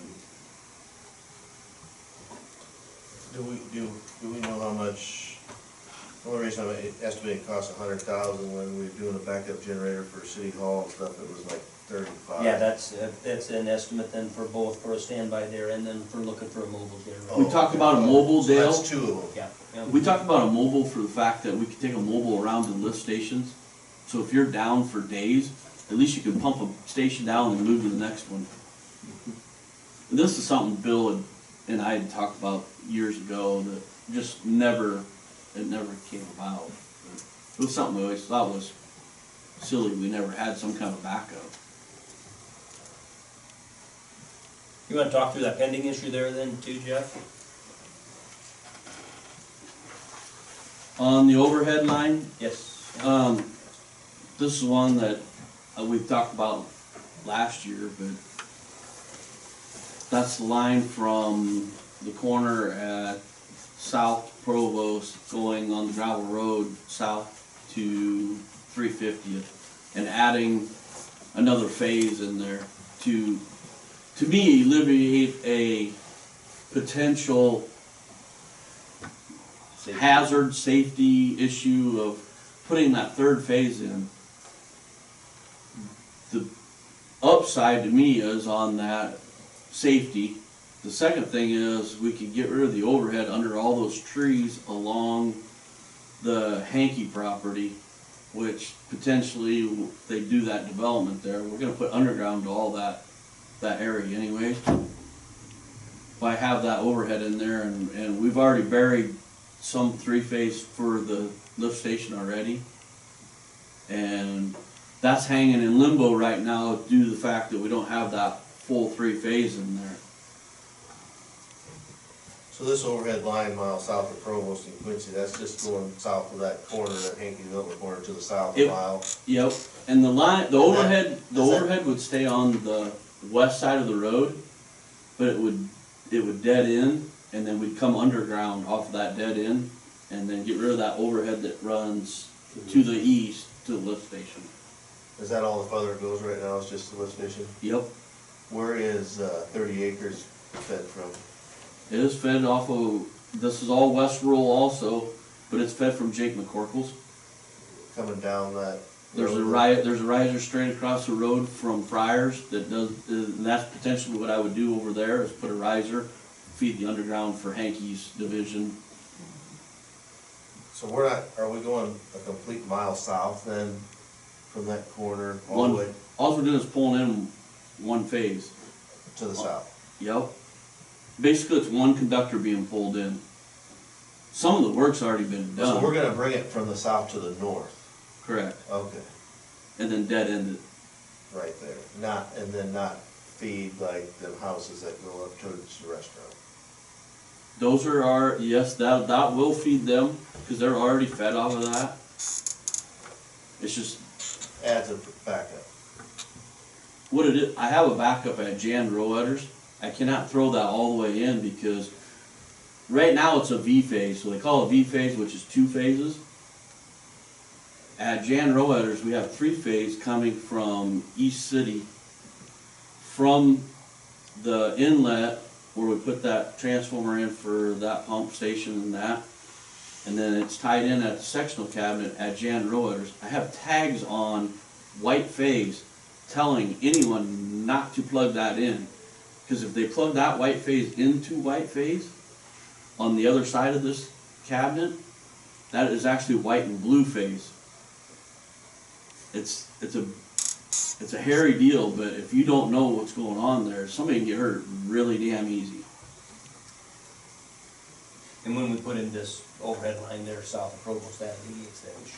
Right, and we're coming, I was always thinking we're going headed to the south, we're coming from the south to the north. Come from the south to the I was north. thinking the same thing. And just that, so that's listed as a pending issue because that's in our budget right now. Right, yeah. And we intend to do that, and we would get a project together and bid that out. You wanted to talk about adding any other So stuff? we won't to do that ourselves?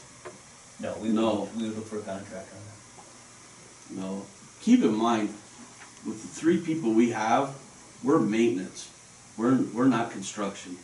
Can we go put a pole up in the need? Yes. But to build a mile line or build big sections, it'll take us forever.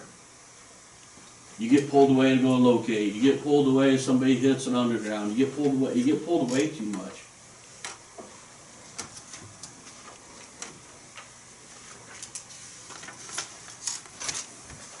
Do you have anything else that you would add to that project then, Jeff? I know you talked about a couple taps. I want to look a little more in depth in it.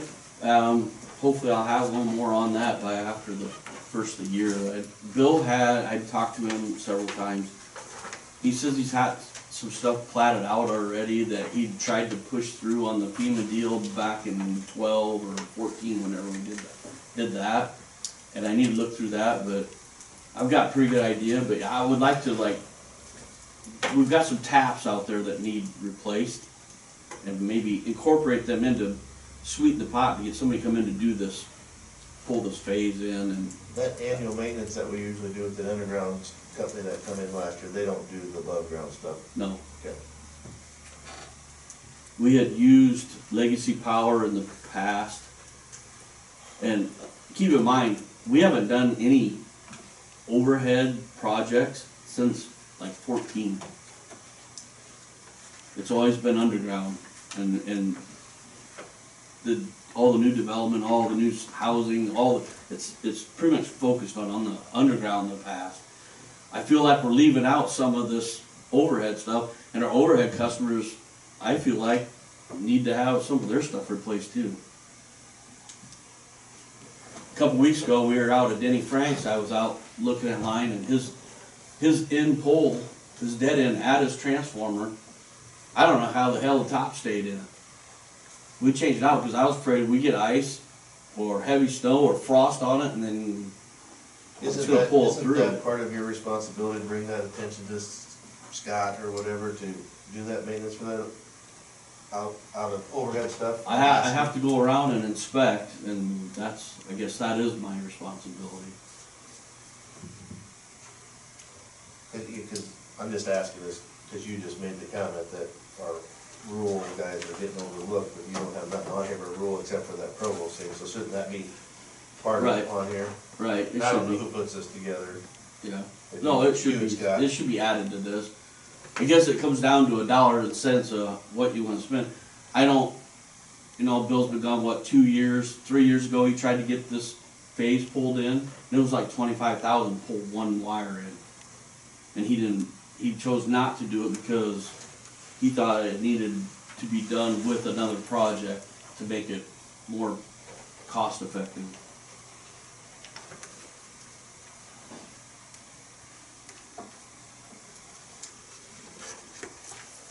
All right.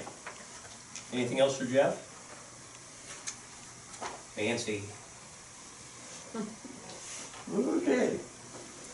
And I don't know, did you talk to Eric about all of the, All the equipment and everything, and what are you referring to? yeah, Yes, yeah, Eric did all of that work. before Eric left, all of the inventory on all the equipment, and any comments on the equipment come from Eric. Yeah, and all of the campground and beach stuff, that's all fine. The concession stand stuff, the freezers and everything. In the shelter house, the tables, and I think that I had that on the needs assessment for the tables. The south side are those old, heavy, the metal with the wood tops, and they're, Donnie Phillips tables. and they've been welded, and there's They've one that looks pretty bad. Yeah. So it would be good to get those fiberglass tables there, but we have, the white ones on the north side are starting to get discolored and we have bleached them, and we, use the Mr. Clean, the Magic Erase, and they're starting to feel a little filmy, so I would suggest, black ones for different tables. And then the north side has a TV set, I don't know why the south side.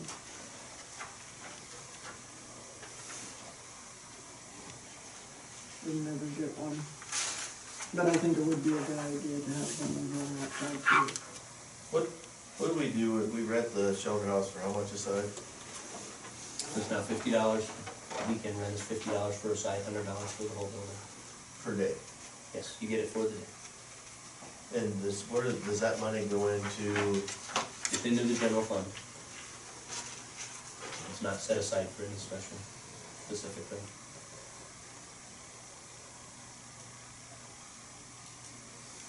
Go ahead, I'm sorry. Hmm? I'm sorry, go ahead. Oh, that's fine. So for parks, that's,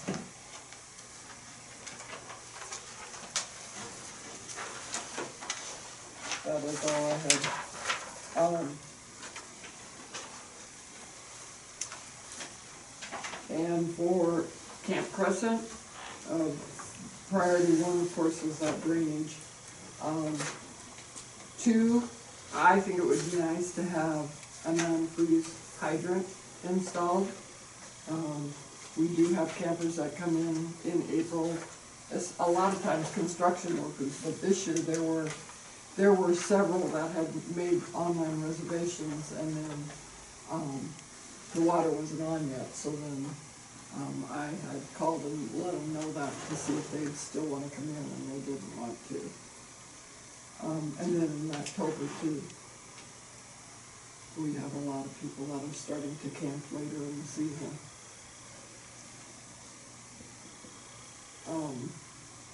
Three, I think it's a good idea to upgrade all of the remaining sites to 50 amp. And we have a lot of huge campers that are going into 30 amp sites. And with it being online now, we can't really monitor. If they call and ask, we will tell them. If they say they need 50 amp, we'll tell them if we have sites available or not. But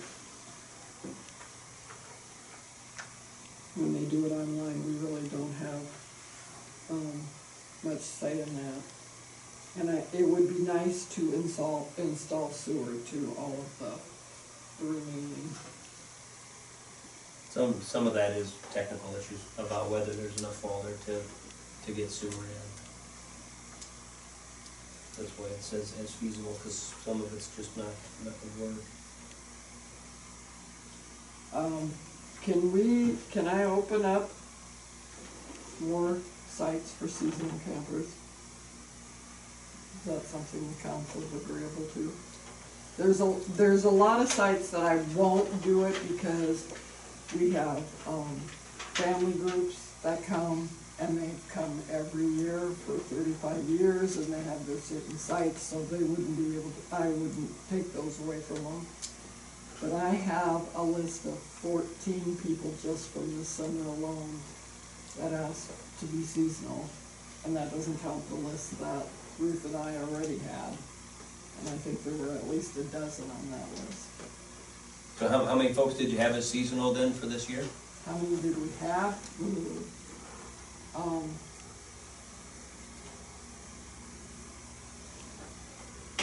13 on Lakefront. And then the 139 to 164 were all seasonal.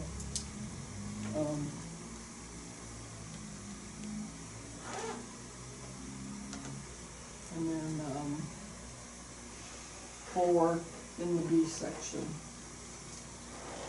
What area would you want to add more seasonal to?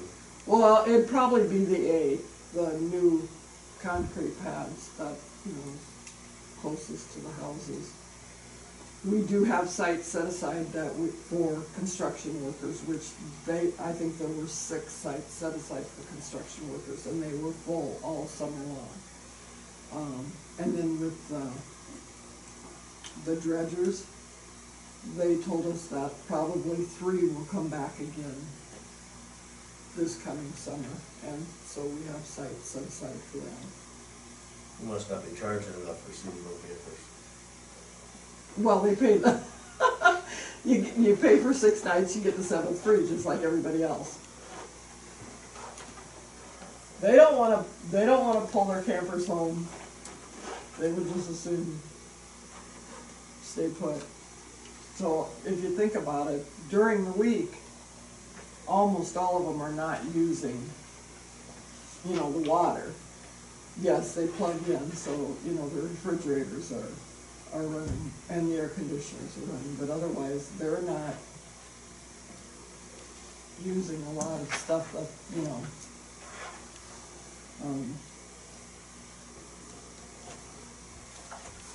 I know the staff has always kind of walked the line on that a little bit about the number of seasonal people.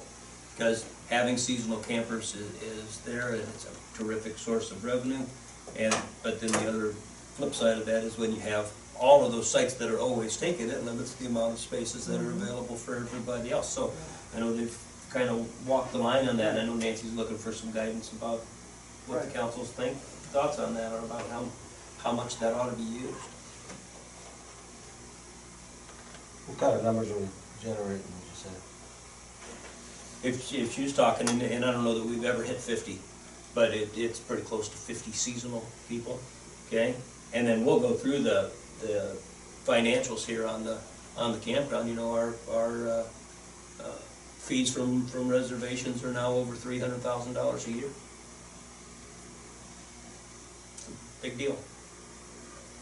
I have a question on that vehicle and equipment inventory under the parks. Okay. That trailer we just bought, the North Lake truck. That's Listed as not average. It's still in new condition. Is it? Yeah, I just a misprint. Put it in there on some other line and have something else on it. Okay. Make that change. Well, I was wondering. Yeah, I know, I was waiting. I didn't know if we ended up not getting the right trailer as well. as the other. No, it's still, Like new. yeah. I think that's something to bring up, Nancy, and at a different council meeting and see once. But it's a fine line for us to tow, but maybe we're not charging enough for the seasonal campers if we keep getting more and more requests like that. And I know some people talked about going down, I don't know, like to the northeast corner, like where that new slide was just put in. Down in that, they'd like to stay there seasonal, but they were told they couldn't. So, well, and is it's what I not- had 2 campers tell me, Oh, but I don't know. I says, I have no idea what is or isn't seasonal. I said, there's a spot on the lake right there. Yeah, but there's no sewer there. I said, well, I don't think there's sewer down there either. yeah. So,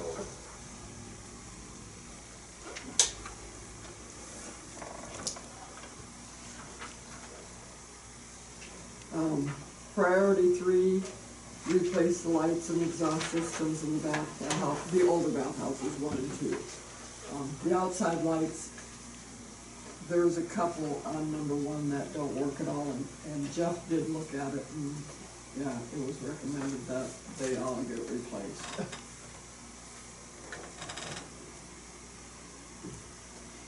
we have issues, big issues with bugs in those two bathhouses, and it's because the one, the lights are on the breaker, so they're on all night long, and the other one, you know, well, people probably leave them on instead of turning them off, so it'd be nice to have them on the motion so that if no one's in there, they go off. And them are the halogen type lights, Jeff. They're just a regular light. They're not an LED light. You guys put one, LED light in one of the showers, and that made a huge, people commented on how, at least you could see now. That's been several years ago, that was in the number 2 bathhouse. I don't remember doing that. Did we have somebody else do it? Well, unless Eric. Maybe did Eric it. or Mike Mitchell when he was here, maybe them guys did. I don't know. I That don't could be, remember doing it. that could be.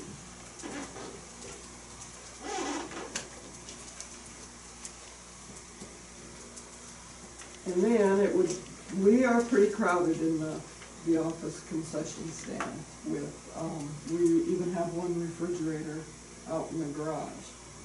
It would really be nice to have an addition on there so we could, and our countertops are full.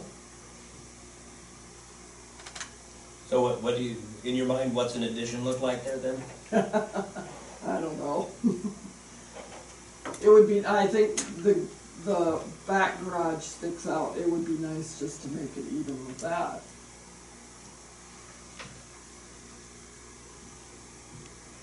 Cause there were 2 garages put on, one, the door faces your house, and the other one faces north.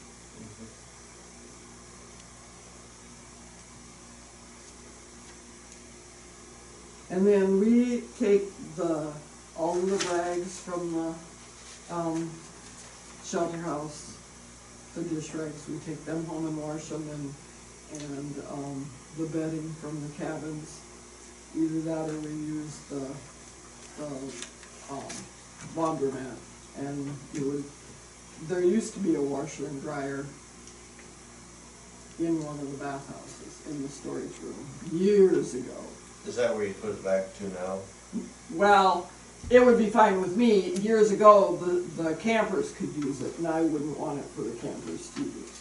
So, if, I'm just hypothetically, if we did do an addition, do you have room for a washer and dryer?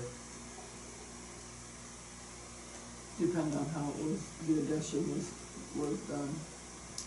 Without an addition, would you have room for a washer and In dryer? the office? Yeah, No. so it'd have to go into a bathhouse. You're looking at a full-size washer and dryer or a It wouldn't stackable have or- to be. Stackable? It could be, Okay. yeah. But we There keep used to be a washer and dryer, it was on the east side of bathhouse number one. 1, Mhm, and they would just access from the outside, mhm. and they ran it as a coin-op type of setup for the campers. And way back in the day, Smitty just ran that as a little business, you know. But anyway, we have not done that for years.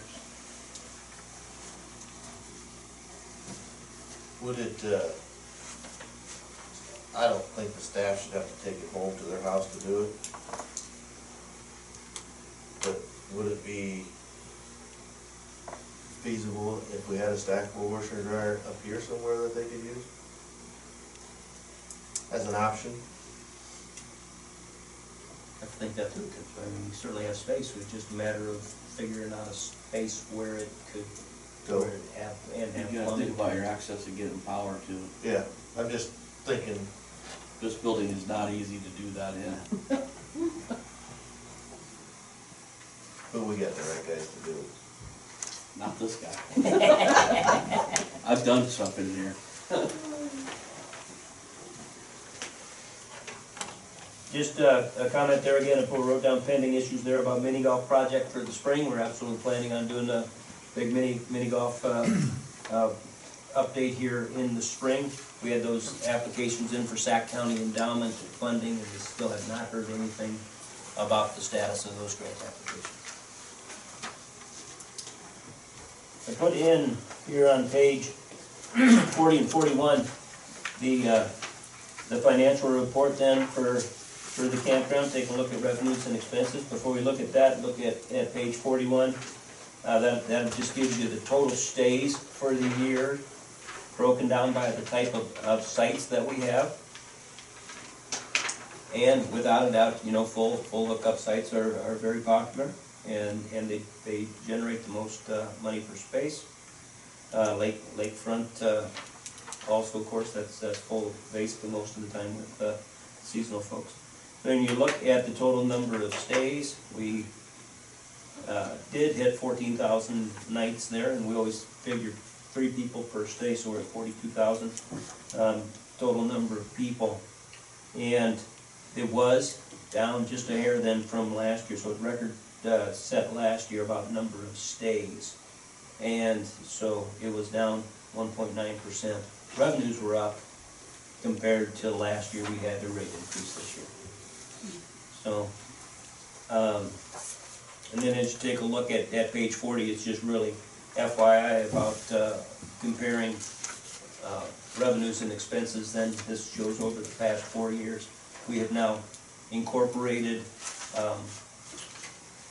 all of our utility usage, and everything is now accounted for in the parks, and then also, in the parks and campgrounds.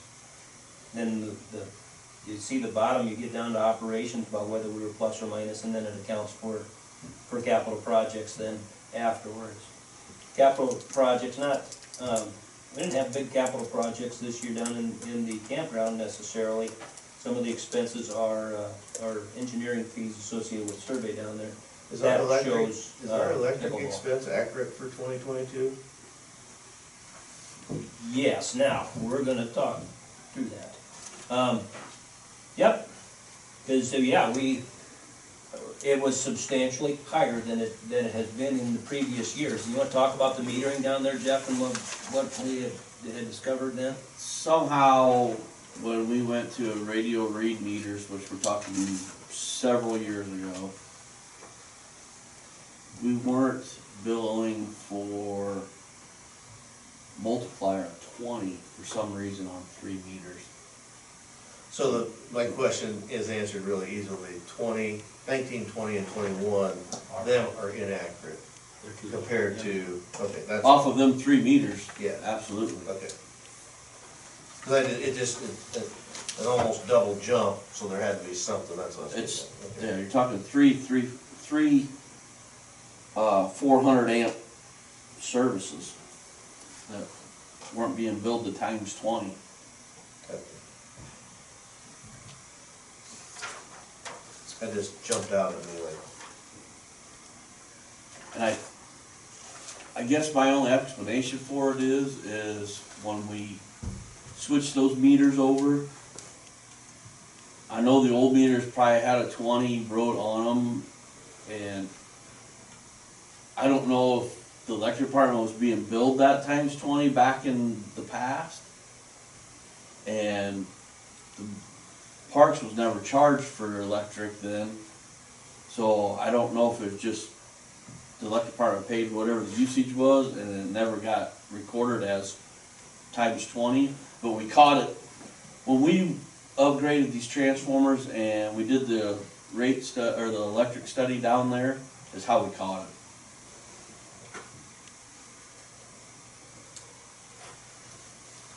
Just one thing, so, and Jeff mentioned that about whether the electric department is paying for this. Okay, so that electric there for $18,000 in the campground this year, the electric fund still funds that. We don't have the general fund pay for that.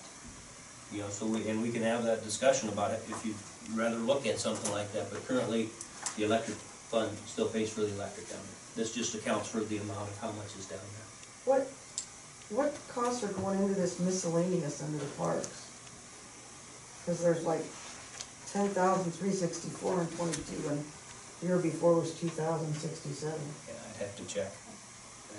I mean, that's, quite a difference.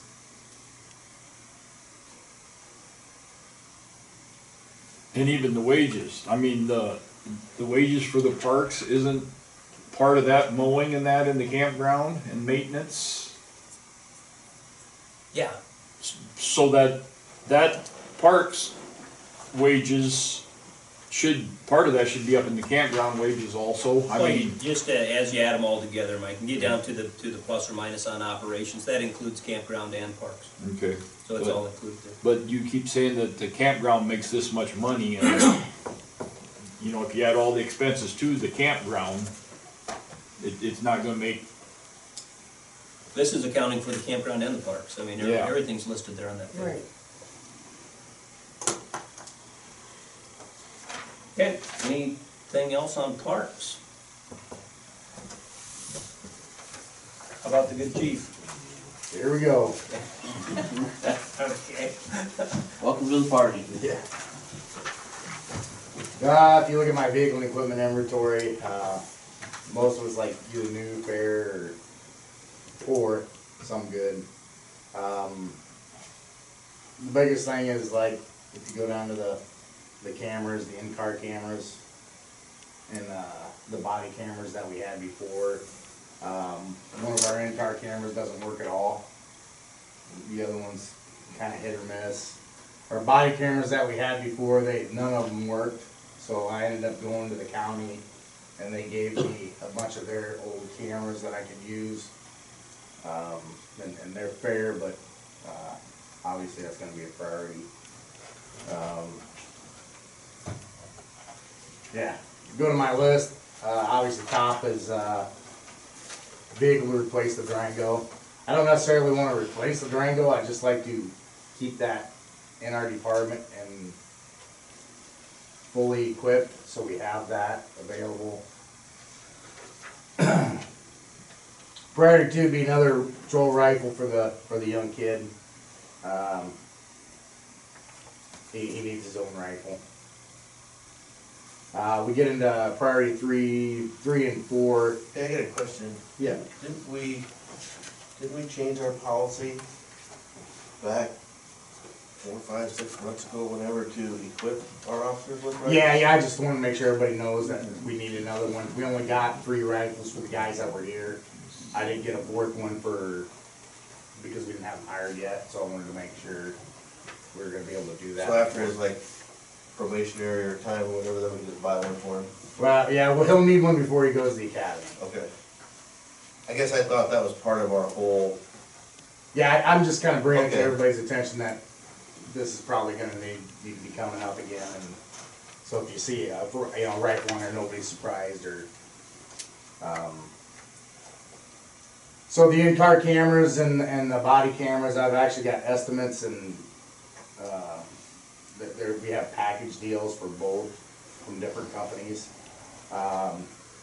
What we're using now, basically, everything goes on a thumb drive. We take that thumb drive, bring it in here, we put it on the computer, and it just stays on the computer.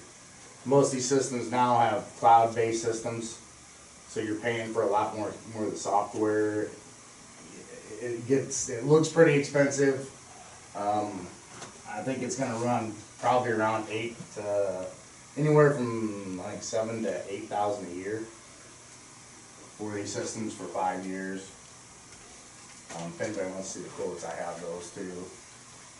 so when you say 7,000 to 8,000 a year for 5 to 7, that includes the cameras, the software and everything?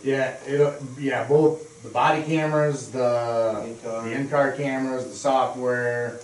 So- One company includes like installation, they have like installation and, So does that, for lack of better words, is that something like a Dish Network contract where you have a body camera goes bad, they send you a new one out? yep, a lot of them have that, like those guarantees and stuff like that. And I think, a couple of them, even after, I think they said 2.5 or even 5 years, we send them in and they send us new ones. So it just depends on which company we decide to go with. Axon cameras are obviously a lot more, so I think they're gonna be a lot higher than what the other 2 companies that I researched order, but, definitely something we need to look at.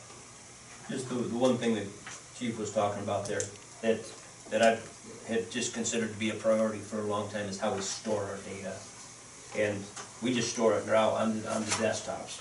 You know, we do nothing fancy about storing, and of course, it eats up storage capacity that way. When they look at something like this, then it is all cloud-based, and then they're just calling down the footage that they need to see at the time. And actually, it'll track it a lot better, so if there's videos on there that we don't need, we can set it up so where it gets rid of it after so long. There's videos that we want, you know, it all makes sense, you know, as far as evidence wise and what we need to do as far as policy is concerned and that kind of thing. Right now, we got, I don't know, 2 towers sitting in this storage room and an external hard drive that are just sitting there full of old stuff, so. Computers, you know, we got these tablets in there. At some point, prior to me coming here, they must have had a glitch in something because they shut off the touch screen on them, and there's times where they just, I don't know, something's wrong with them or something. It'd be nice to get laptops so we can actually use those like we would a regular desktop rather than having multiple desktops, but. That's priority number 5? Yeah, and that price on it's gonna be a lot higher than that. How many is that? 2. 2. We need 2. So, and they run, I think I got a quote for 2 of them, and to have them installed, have the vehicle set up is around $15,000. Looking back at when they purchased them last, it looks like it's probably around $12,000 for the Panasonic. So these are just different types of computers. And the radar units are kind of the same thing. We got kind of one that kind of malfunctions a little bit. My idea is once we get the new vehicles, just try to upgrade what we can in there, and a radar unit in there would be ideal to do. But obviously, I like to hire another officer. Kind of looking back, you know, we would. You know, summertime, obviously, we're a lot busier than normal. But then we start looking at things, the school. We gained the middle school, so we're getting more people there. Evapco grew, we're seeing more people there. As the city itself starts to grow, you know, considering another officer would be ideal. And on top of that, code enforcement. It'd be nice to have a dedicated guy for code enforcement to be able to handle a lot of these issues that we have that come up.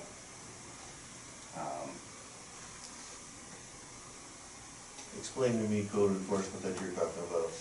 Well, like when we deal with like all the garbage around houses, blowing leaves into the yard, I mean, whatever we can enforce on the code enforcement.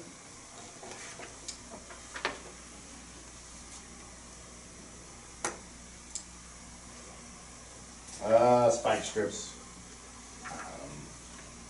I think spike strips, you know, we should have them in the cars. It's really one of the most effective ways to really de-escalate and end a pursuit. My thinking is we want to end it before they come into town and get around a bunch of people.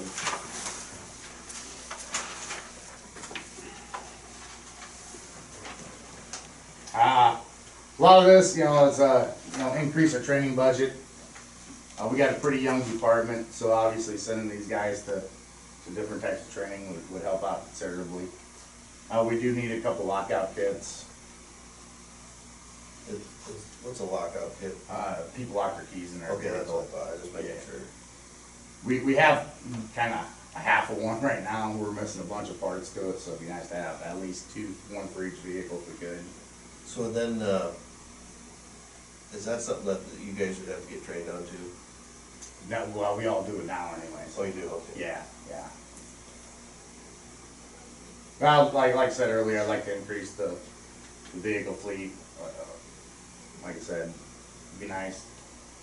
I think if we could, at some point, make it to where each officer has their own vehicle, I think that'll really help with maintaining the vehicles. I think we'd be able to get more out of them. Plus, it'd be an incentive for somebody to move to town. You got a take-home car, you live in town, you can take home a car. I mean, I think that's a huge incentive. We need a new desk because the leg's falling off, but I got it duct taped together. And the rest of this is just kind of just little stuff that, if you guys got questions on, I can answer, but it's nothing that, just stuff that I'd like to see us get.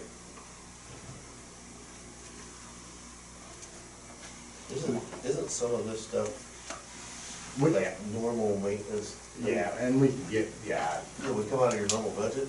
Yeah, we had had this talk. I didn't rewrite Chris's, document because he did such a damn fine job of Yeah. helping it to me. So, but, 13, 14, 15, they would all just be operations, and we plan on 12. getting them here shortly. Yep, we can get the desk 10. also, yep. Yep, all of those things.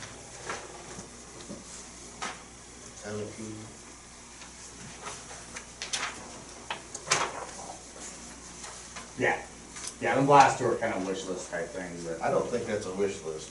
I hate to tell you that.